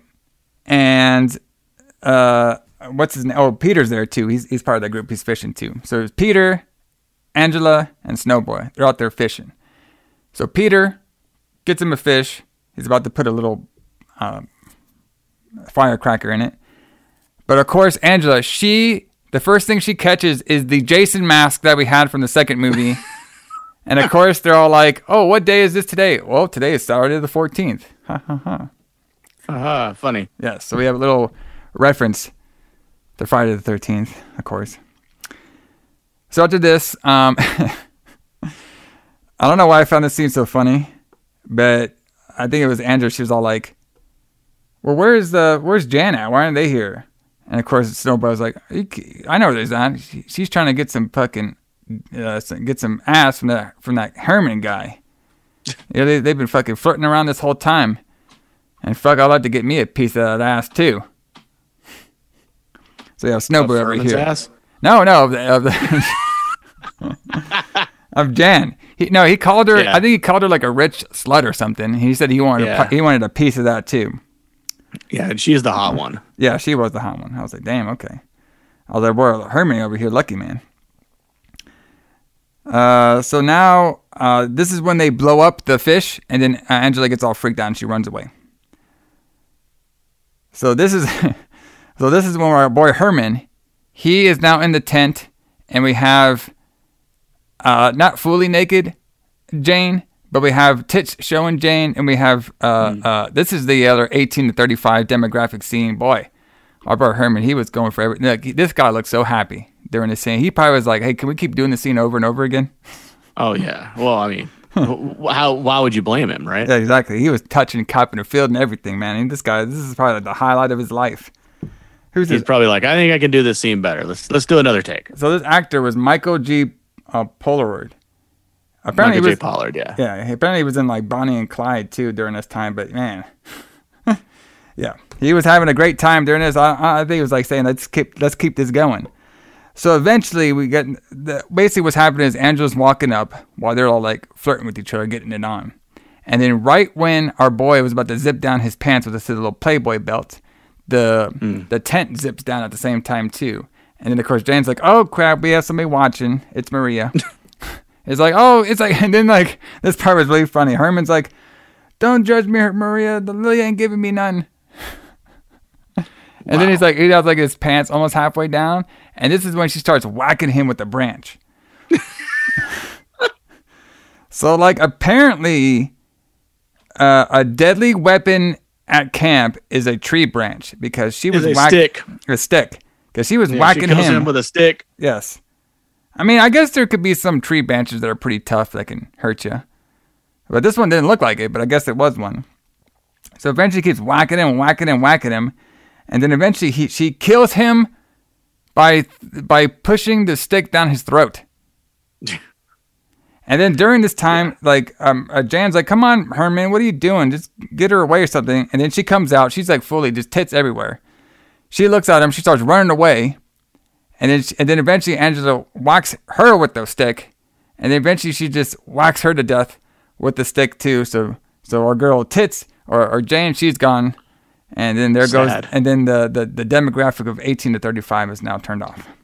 Yep. I was sad. I was like, oh, Yes. I can't believe they killed this. I can't believe they killed this girl this early. I was like, come on, man. Don't tease me like that. Anyway, so she has taken care of both of them, and then she starts putting them back into the tents. All right. Oh, and then she says, like, line, she's like, good thing you're dead now, because your tits will be sagging when you're older. What a random ass thing to say. Like I was like, it's like they try to come up with these one-liners like these movies are supposed to have, and it's like this is just the best they could do. Yeah. So now it's dark outside, and then now Peter, he is asking like, hey, where's Herman and Jan? She's asking Angela that. She's like, oh, I'm not sure. They're gonna be out for a long time. We should all get to bed. And then the snow boy is all like, he starts spray painting stuff, and he's like, and then they tease her with another bomb and stuff. And then Snowboy starts like getting like wild up. He's like, yeah, this is a teenage wasteland. So he gives like the title of the movie and everything. I was like, that's random. Right. And they start like acting up a little bit.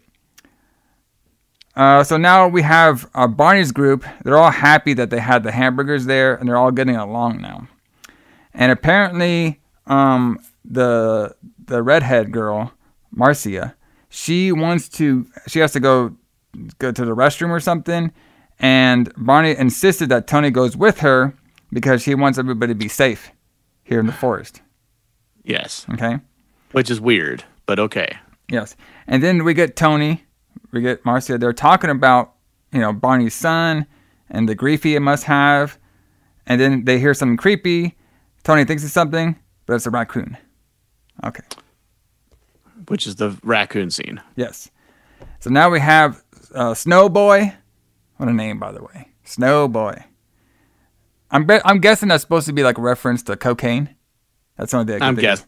Saying, I guess that's what that means. And then Peter, the firecracker guy, they're sleeping. Angela puts her firecracker in Peter's mouth, lights it, blows up his face. So he's gone. That's easy. Okay. This is like this is like fucking TNT fucking firecracker or something. Blows up. I know. Like he just blows up his face. Oh my God. And then Snowboy wakes up freaking out. And then she eventually whacks him in the head a couple of times too, and he's out. All right. So we don't play around this movie. People are just dying in every scene. All right. And then well, that's why all these kids are in it, right? Like they have all these kids so that they can just have a high body count. Yes, pretty much. So after she's done killing all of them, she puts them all into the blue tent that our boy Herman and Jan were messing around in. This part's pretty creepy too. So she puts them all in the tent. She lights the tent. She puts all the tent in gasoline, and then she lights it on fire. And then we hear that they're screaming. So one of them was still alive. Somehow, yeah. Somehow. And then you can hear him screaming and boiling alive in this fire and shit. And no one notices this fire. No. Apparently. They're too far. Yes, they're too far. Yes, they're too far away from the other campers. We had to be a minimum of 100 feet away.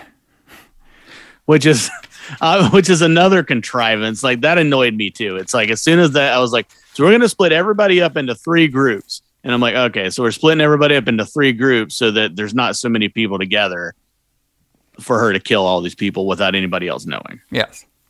Yeah. Yeah. It's called movie plot. Okay. So this is when Angela and Ray are walking. And then Arab's like, hey, so how old are you? She's like, yeah, I'm 17 years old. She's like, my town's water, they didn't have fluoride. The excuse she uses for looking older just astounds me. Like there's a new one in every scene. Exactly. And then eventually she goes into the tent. She's like, hey, you can come in this tent, and this is where she's like, where's the other tent at? It's like, well, the other tent that we had over here got blown away and stuff. But she's like, hey, this tent right over here, there are Peter and Snowboy are in there. So she goes in there. She's like, no, there's nobody in here. And eventually Angela now kills the Arab girl with an axe. So there she goes. Yep. Another one's gone. Yes. So this is when they are back. We're back at Lily's group, and they're talking about their signs, like what kind of zodiac signs they are. And this is when they talk about movies. And our boy Bobby, he likes movies that make America look great. So he loves Rambo Part 3. Yes, movies that make America look great. Rambo Part 3. What a classic film, it says. Of all places, Rambo Part 3. Yes. Riff likes any movie with tits and blood. Yep. Hell yeah. And then Cindy now is getting on to Riff because she doesn't like rap music.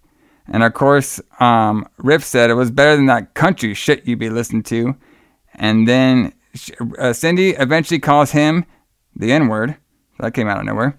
And then eventually Riff and that was shocking to me.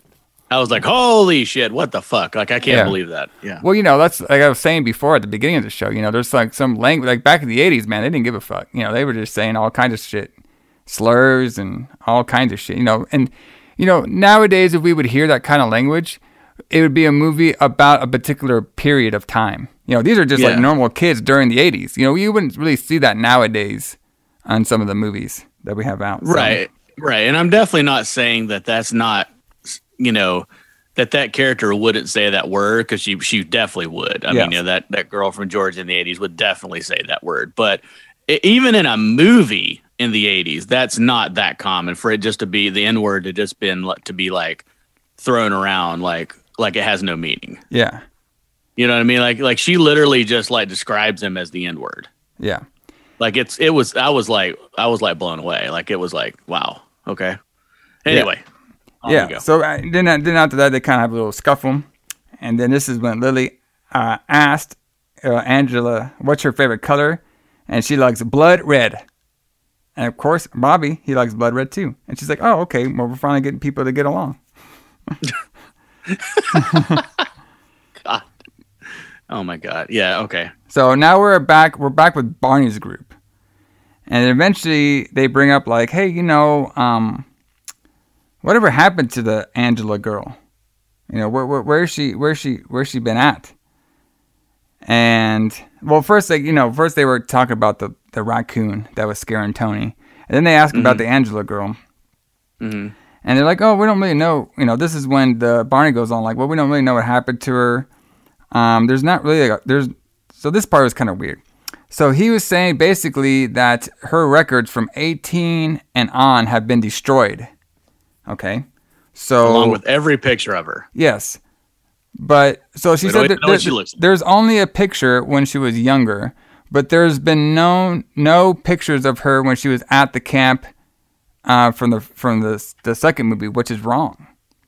Because remember those two little horny boys, the Tit Patrol, they took a picture of Angela, when she had her shirt up a little bit, and it clearly had her face on there. And so there was a picture, and I thought that was going to go somewhere. Like I thought they were going to find that picture throughout this movie, but they don't. So that's like this little trope that they forgot about that they did during the second movie. And it's kind of weird too. So, in the second movie, we found out that Angela, she went through a lot of like treatment, and she went through a lot of like, hypnosis, all that stuff to treat somebody who had like a traumatic past and was released and was okay. So you're telling me some magical way, all those records of her getting treated and growing up from that age to now got destroyed somehow? Sure. Because otherwise the plot wouldn't work. Yes. It was a clerical error. Okay. Gotcha. So they're talking about that. And then now we're seeing Lily wants to play a game with her group called the Trust Game. The Trust Game is pretty much, it's going to be Angela and Cindy tied up together, and it's going to be Bobby and Riff, and they're tied up together too. Where it's kind of like they're doing a blindfold, and you have to trust the person. So now it's going to be Cindy and Angela, they go first. So Cindy is all tied up. Angela's all tied up first, and Cindy is complaining about how Riff, how he's in a street gang, and he said like he's probably going to go back and tell everybody he tortured this white girl. And she says the bad word again too. Yeah. And then eventually Cindy teases Angela with a little turtle, and then now it's Cindy's turn to put on the blindfold. Okay. So now she has on the blindfold, and she's going on like, hey, we're going here as a secret. And then this is when Angela is asking her stuff. It's like, hey, are you like a cheerleader? She's like, yes, I'm a cheerleader. It's like, are you a virgin? No, I'm not a virgin. She's like, do you ever do drugs? She's like, everybody does drugs. All right. And then while this, Angela starts to like hook her on like a flagpole. And, Cindy's like kind of playing it off like, are you trying to scare me now and stuff? Because she's blindfolded and stuff. And eventually Angela, with the strength of, I don't know where she got this powerful strength from. Maybe during her year off, she was hitting the gym a bunch. Maybe she was has some of the hidden Cesaro power or something like that. The Hulk power has came through her body. She, a human body, she rang up the whole flagpole. Yeah. Okay. And then during this time, Cindy's going crazy, like, you know who my dad is and shit like that. And why are you doing this to me and all this shit? She's like, well, I'm doing it to you because you're a bad person who does drugs and shit like that. And then eventually Angela just drops her right on her head. And there goes our girl Cindy. We should myth bust this one day. Like, do you like to see if it's even possible? Like, you work out all the time. You're a pretty strong guy. Let's see if even someone of your power and strength could raise someone up a flagpole. I mean, I might be able to get like a kid, but like, Cindy, like, she's not like, she's not like fat or nothing, but she's like tall. She was like pretty tall and lengthy. So that might be a little tough. Well, we won't use me. We'll use, we'll find Bethany No Fear and see if you can pull her up. I'm sure she would love that. Yeah. I haven't asked her if she's on board for this plan. I'm just assuming she is, but we'll see. We'll see if you can actually do it. Let's see how possible this is. Yeah. So there goes our girl Cindy by some human strength that Angela possesses. So now Angela, she goes back to the where Lily's at, and then Lily's asking, "Hey, where the hell?" And Lily, she's eating a steak during this time, by the way, as well. She has herself a steak, and the reason she's making a steak is because she can't eat fish because she's allergic to fish, but everybody else has to eat fish. Okay. So she's like, "Hey, where did Cindy go?" She's like, "She's resting." She's like, "Oh, that's not she can't be doing that. She has to come back out here." She says, and then Lily starts giving her a bunch of like chores to do, like throw out the trash and all this stuff, and tells her like, "Hey, there's this cabin over here." She's like, "Oh, was that the cabin?" She basically, the cabin that Angela kept all the dead bodies at in the second movie got burned down. And she looked a little sad about that. And she's like, and then Angela's like kind of like, "Oh, was that where all the dead bodies were found?" She's like, "How did you know about that?" She's like, "Well, I read it." She's like, "Well, just don't tell the others." It's a secret that there were murders here, although everybody seems to know. Yes, exactly. Everybody knows it, but it's a secret. So now this is Angela. She is now in the medical cabinet grabbing the bug spray, and she grabs some keys, and now she starts having some flashbacks.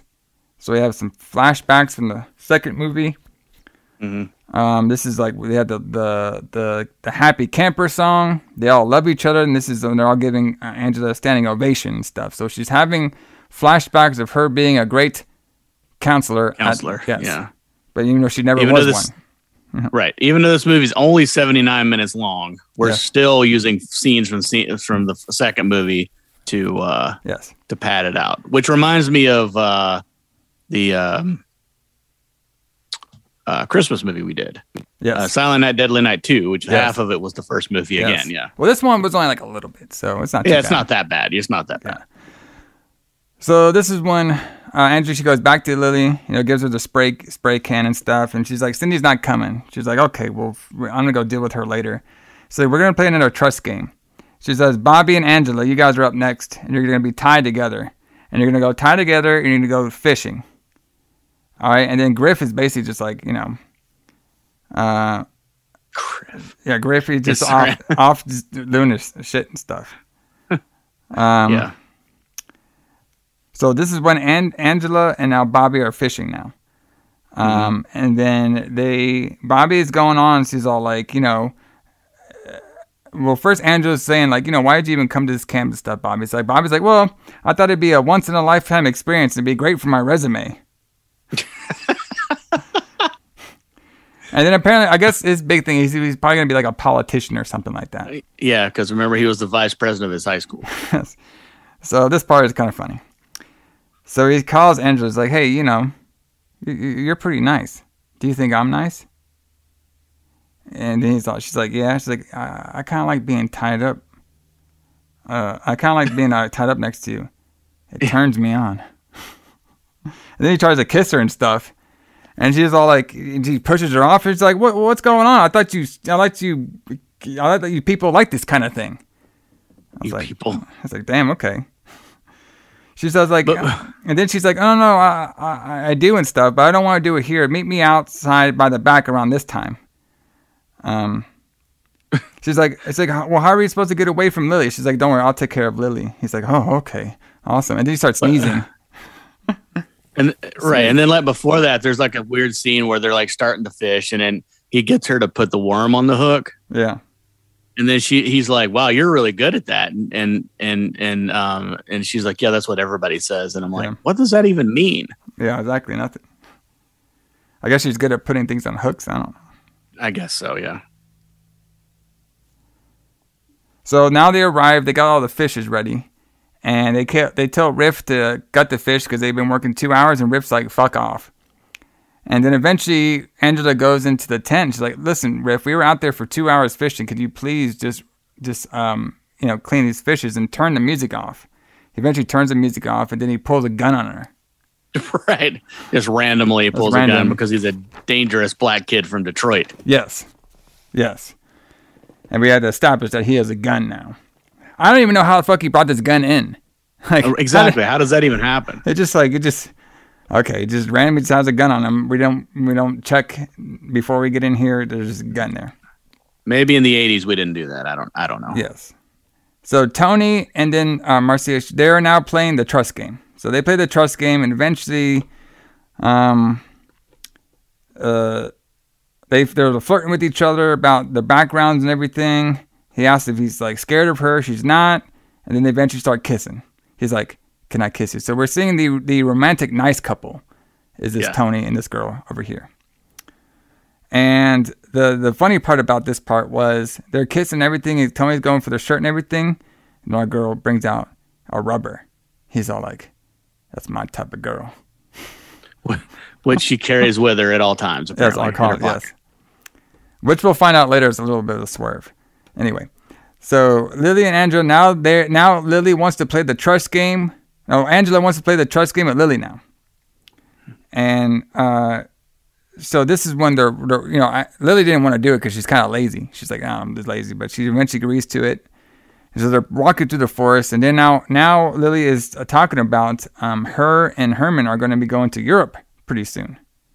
Because I guess the secret motive was to do this camp, get a bunch of money, and then fled to Europe. Was their plan. So I guess so, yeah. And then Angela's asking like, hey, why do you bury your trash and not just have some sort of like trash company pick it up? She's like, well, that's too expensive. She's like, it's not that expensive. She's like, well, we got to cut cost everywhere we got to cut cost out. So we're seeing that this Lily girl is like half-assing this whole trip, basically just to get the money and save as much money as they can. That's why they didn't bring any food, no activities. That's why they want everybody to fish, and they only brought stuff for themselves. So eventually, Angela pushes Lily into the freaking trash. She buries her. Lily's like, the rats are gonna eat me. And then eventually, her head's exposed, and she's buried underneath all this trash and stuff. And then Angela goes up to her. She's like, let me out and stuff. And she's like, hey, just by the way, she basically takes off the blindfold, and she's like, hey, by the way, your husband fools around. and then Lily's like, oh, I'll bring you to Europe. I'll bring you to Europe if you don't kill me. Yes, and then basically we get the scene where the lawnmower kill on her face, which I thought was pretty brutal. That was brutal. That was pretty gory. Yeah. So they had some pretty good brutal killing scenes. Besides, like the only ones that weren't was like the fucking branch, the tree branch of doom that they had in this fucking movie. Yeah, it's like that wasn't very well thought out. That could have been anything else besides the tree branch. But whatever. So this part is funny. So we're at nighttime. This is Angela meets up with Bobby. Bobby, he's like, oh, you're going to tie me up? She's like, yeah, I'm going to tie you up to this tree. He's like, oh, yeah, awesome. And he's like, hey, can you do me a favor? Can you like not tell anybody about this just in case I win the election one day? He's all like, and then she started tying him up. She's like, oh yeah, this is like one of those naughty magazines, getting tied up and stuff. Wow, yeah, this whole scene was weird and then he's all like, unnerving. Yes, then he's like, is this the part where we screw? And then she ties him up to the tree and everything. And then he looks over, and then eventually Angela, when she's tying up, she like ties up himself into the Jeep. And he looks over, he's like, "What the hell are you doing?" She's all like, "At least we're gonna have one less politician in the one less idiot politician in the world." And she drives off, and I guess she rips Bobby's arms off, or I guess it kills him or something. I don't know. We didn't really see what happens. Yeah, I guess so. Yeah, it just pulls him to pieces, I suppose. Yep. So now we have Riff over here. He's looking at a naughty magazine. All right. And then Angela throws a tape to him. So apparently during all the melee of her killing people, she found a tape in the chemical room, a tape recorder, and she recorded a rap for Riff. Oh, God. I forgot about this. Yeah. So we have a rap, which you can actually buy or download her rap on Spotify. I saw it. Or you could buy the CD. It has a rap on there too. She does a rap, and then she eventually starts whacking Riff, and she basically nails his hand to the ground. So there goes our boy Riff. He has now been destroyed. So this is now we have Tony, and we have Marcia. They are now in the morning time. They see Angela, and they're kind of wondering like, "Hey, what are you doing over here?" And then Angela goes up to Herman. It's like, "Hey, Angela goes up to Barney and says Herman wants to switch with me and Marcia. They want to switch." And then like they're like, "Oh no way! What the hell? We're just getting along and everything and stuff." And then basically Barney's like, "Listen, I want to go, talk to him and make sure like this is like legit switch." And then Angela, leads the way and stuff. So they're walking and everything, and they're kind of wondering why. So we have Angela, we have Marcia, we have Barney. They're all wondering why they're going to do the switch. And then Barney's basically going to be like talking to Herman and see what's going on. Angela falls. She pretends to hurt her knee. We go back into the place. They wrap her all up. So this is when Angela's now spilling the beans on everybody. She is all like, "Listen, how well do you know this Herman and Lily girl?" She's like, Barney's like, "I don't really know them well at all." She's like, "Well, Lily is lazy. She never does anything. And this Herman guy just wants to fornicate with all the counselors." And then Barney's like, "Well, how do you know about all this?" She's like, "I have eyes." I have eyes. Yeah. Yeah, that was amazing. And she's like, Barney's like, "Listen, I don't think you're making it up, but I got to pretty much see this stuff for myself." And then the Marcia's like, "Are you sure Lily just sits around and does nothing?" She's like, "Yeah, you can go see for yourself." She's like, "Okay, can I go see her, Barney?" She's like, "Yeah, you go see." And then wrapping up her leg. And eventually the girl goes outside to where the trash is, and she sees Lily dead, no head. She starts freaking out. Barney goes over there, okay? And he sees it too. And he basically keeps telling Marcia to run. So basically, that girl, the redhead girl, goes up and she hugs Angela. She's like, "Oh, what's going on here?" And then Angela's like, "I don't know why every time I come to camp, somebody loses their head." So now they realize, we're in trouble. All right, so then eventually the girl, she runs away. And then, then also too, Angela's saying, "Hey, you remind me of this girl named Molly." Of course, Molly was the girl from the second movie, which we don't know what happened to her. Remember, she was the one that was in the cowboy and everything. We don't know what happened to her. Maybe. Supposedly she's dead. Okay. So now this, the Maria, she goes off. She escapes because Angela has a soft side for the nice girls. She will supposedly not attack the nice girls unless they attack her. That's the thing is, okay, so in the second movie, Molly ran away, but she was always the nice one. Well, we didn't get a conclusion, so I'm not even going to try. Okay. I was about to say, I love how you try to make logic out of these scripts, but yeah. Anyway, So this is when we get the whole scene of Barney finally he now realizes, oh shit, this fucking girl, she's not Maria. This is Angela. This is the girl who murdered my son and murdered all those kids. And then he comes back in there. It's like, how many did you kill this time? And Angela's like, enough. He's like, how are you going to kill me? And he goes over all the ways that Angela have killed people throughout the series. You're gonna fucking car battery acid me. You're gonna fucking knife me. You're gonna behead me.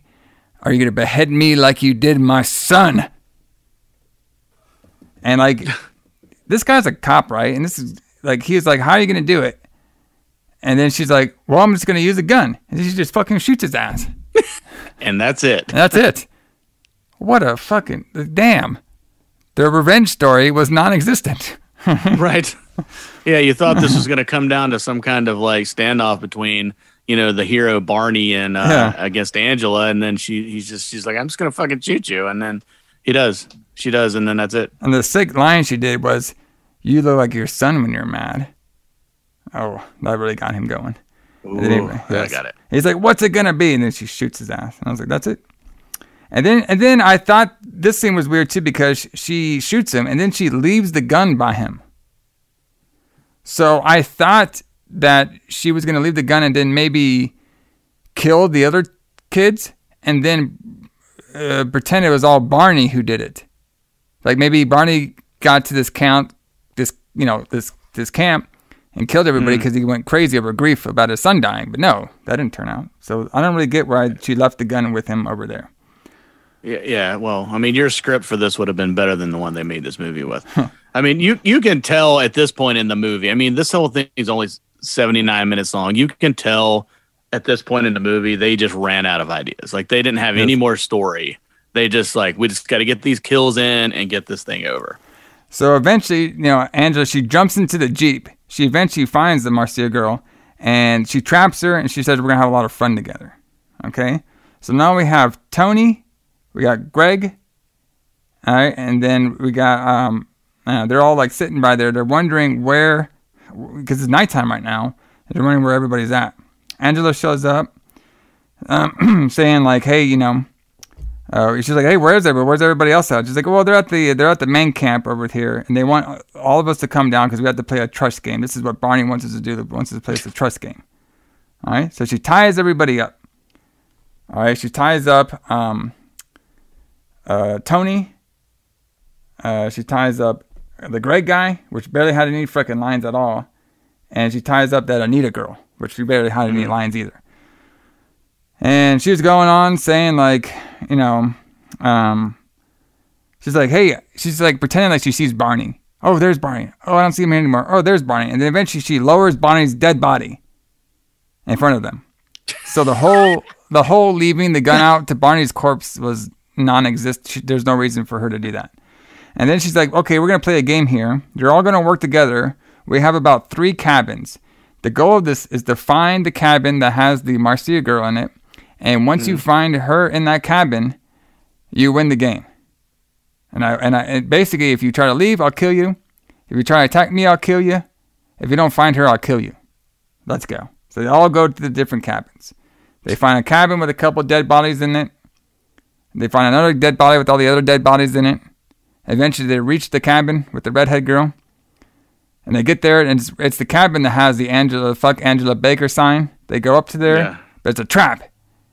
Our 2 other characters, Greg and Anita, they get axed. So there they go. Boy, they did jack nothing in this movie. Nope. And then Tony is the survivor. Okay? So, the Angela comes up to him and is like, hey, I'm glad it was you 2 that survived. I'm going to tell you something, Tony. I had a big crush on you and stuff, but I think you are perfect over here for the girl. What's her name? Marcia. Marcia. I think you're perfect for her, so I'm cool with you guys being together and everything. So you guys have a great life. I'll see you later. And she's also like, my mom always said too, there's plenty of fish left in the sea. Oh, and she's like, hey, by the way, there's phone lines are down over here, but if you go a little bit over there, there's a phone line working. See you later. Okay, so Angela just goes back into the fucking Jeep, This is when the fucking Marcia girl just runs out and starts to fucking attack her. And they start fighting everything. And eventually she gets the best of her about knifing her in the stomach. And then Tony grabs her and says, let's get out of here and call the police. And then we see Angela. She's all like, the one time I try to be nice at something, this stuff happens. And then we think she's dead. Yeah, I think that's amazing. Like, so she was, if Marcia hadn't attacked her, she was just going to leave. Yeah, pretty much. Yeah. And then one time that I try to be nice to people, this is what happens. Yeah. So this part's a little funny. So Tony and the Marcia girl are in the cop car together. Tony's all like, man, I'm so glad we survived this. You know, me and you are going to be a great couple. I'm going to move to Ohio with you. We can get married and start a family, everything. It's going to be great. And Marcia's like, so I got to tell you something. I already have a boyfriend. But you can come visit. And I was like, that came out of nowhere. I was like, what the fuck just happened here? And then Tony's like, oh, yeah, I could do that. Yeah, that's cool. Yeah, that's cool. I should have let this bitch kill you. I know. It's like, what the fuck just happened here? Then the movie is not done yet, everybody. We still have another scene. We'll have the Michael Myers scene. Yes. We are now in an ambulance. The cop is like, we got to just kill this girl. She's been killing people for like fucking 8 years or whatever. She's killed everybody here. She's a monster. Let's just kill her. It'd be really easy. The paramedic's like, oh, I don't know. Maybe we should. Maybe we shouldn't. He's like, come on, let's just do it. Like, we'll end this right now. We're going to end this. He's like, okay. Eventually agrees. Then Angela, she gets like a plastic, like, tube. It's a syringe. It's a syringe. Okay, it pokes everybody in the eye. It has a metal end. Yeah. Okay. Well, at least it got one metal end on it. She pokes everybody. She pokes the officer in the eye. She kills the fucking paramedic guy. The other guy in the back's like, hey, what's going on back here? And the fuck Angela's all like, she's like, nothing. Just taking care of business. End movie. Like, what the fuck? Like, what kind of ending is this? I don't know. Like, it's just like thrown together. It's like taking care of business and then it's over. And now, yes. I mean, I've never seen the footage from 4, but does she escape with the ambulance and then come back in 4 again? I don't know. I haven't seen it either, but who knows? She's probably just like fucking just like magically just appears at the camp again. I guess. I mean, this wasn't terrible. No. I had a lot of fun parts. It was entertaining. Yes. It was entertaining because of the music and the boobs. But I mean, this is definitely a step down from 2, which I liked better than I thought I would, and then definitely a step down from the first one. Yeah. This one's basically just like, you're just going there having a good time, drinking some beer, seeing some tits and blood. That's basically what the movie was about, you know? Yeah, it's like one of those things where, like, I feel personally that a horror movie can be a good movie, it can be artistic, but some people just think that horror movies are just campy bullshit, and then like, so this is just intentionally made to be campy bullshit. Yeah. But it's not bad. It's good. I would watch it again, but I wouldn't pick this movie to show it to somebody if, you know. Yeah, if you're going to want to show like the artistic side of horror movies and the greatness of storytelling, this is probably not the show this is probably not the movie for you. But if you want a good time, you want a good laugh with friends, you want a good drinking show to, you know, relax and get some wild party shit going on, this is probably the movie for you, I would say. Yeah, it wouldn't be bad for that at all. So everybody, that's Sleepaway Camp 3 Teenage Wasteland. Very fun movie. But come and join us here next week as we finally get away from the Sleepaway Camp campsites and we enter in to a crazy campsite, 1981 campsite of The Burning. Oh yeah, it's going to be great. So we've been into The Burning campsite. I can't wait to see this one. It's going to be very fun. So join us here next week on the Retro Blood Brother as we talk all about The Burning for our final month of summer camps here on the Retro Blood. But Allison, what should we leave everybody with today? What should we play the good old listeners out here today? Man, let's go out with how about we played Anvil last week. Let's play Obsession, Methods of Madness. Methods of Madness, brother, from Obsession. This is the Teenage Wasteland. We got the tits. We got the knives. We got the branches that apparently kill people easy. We got the battery ass. We got everything. All right. So we'll see you guys here next week on the Retro Blood. For J.A. Allison, James Klein, you guys have a good one. See ya.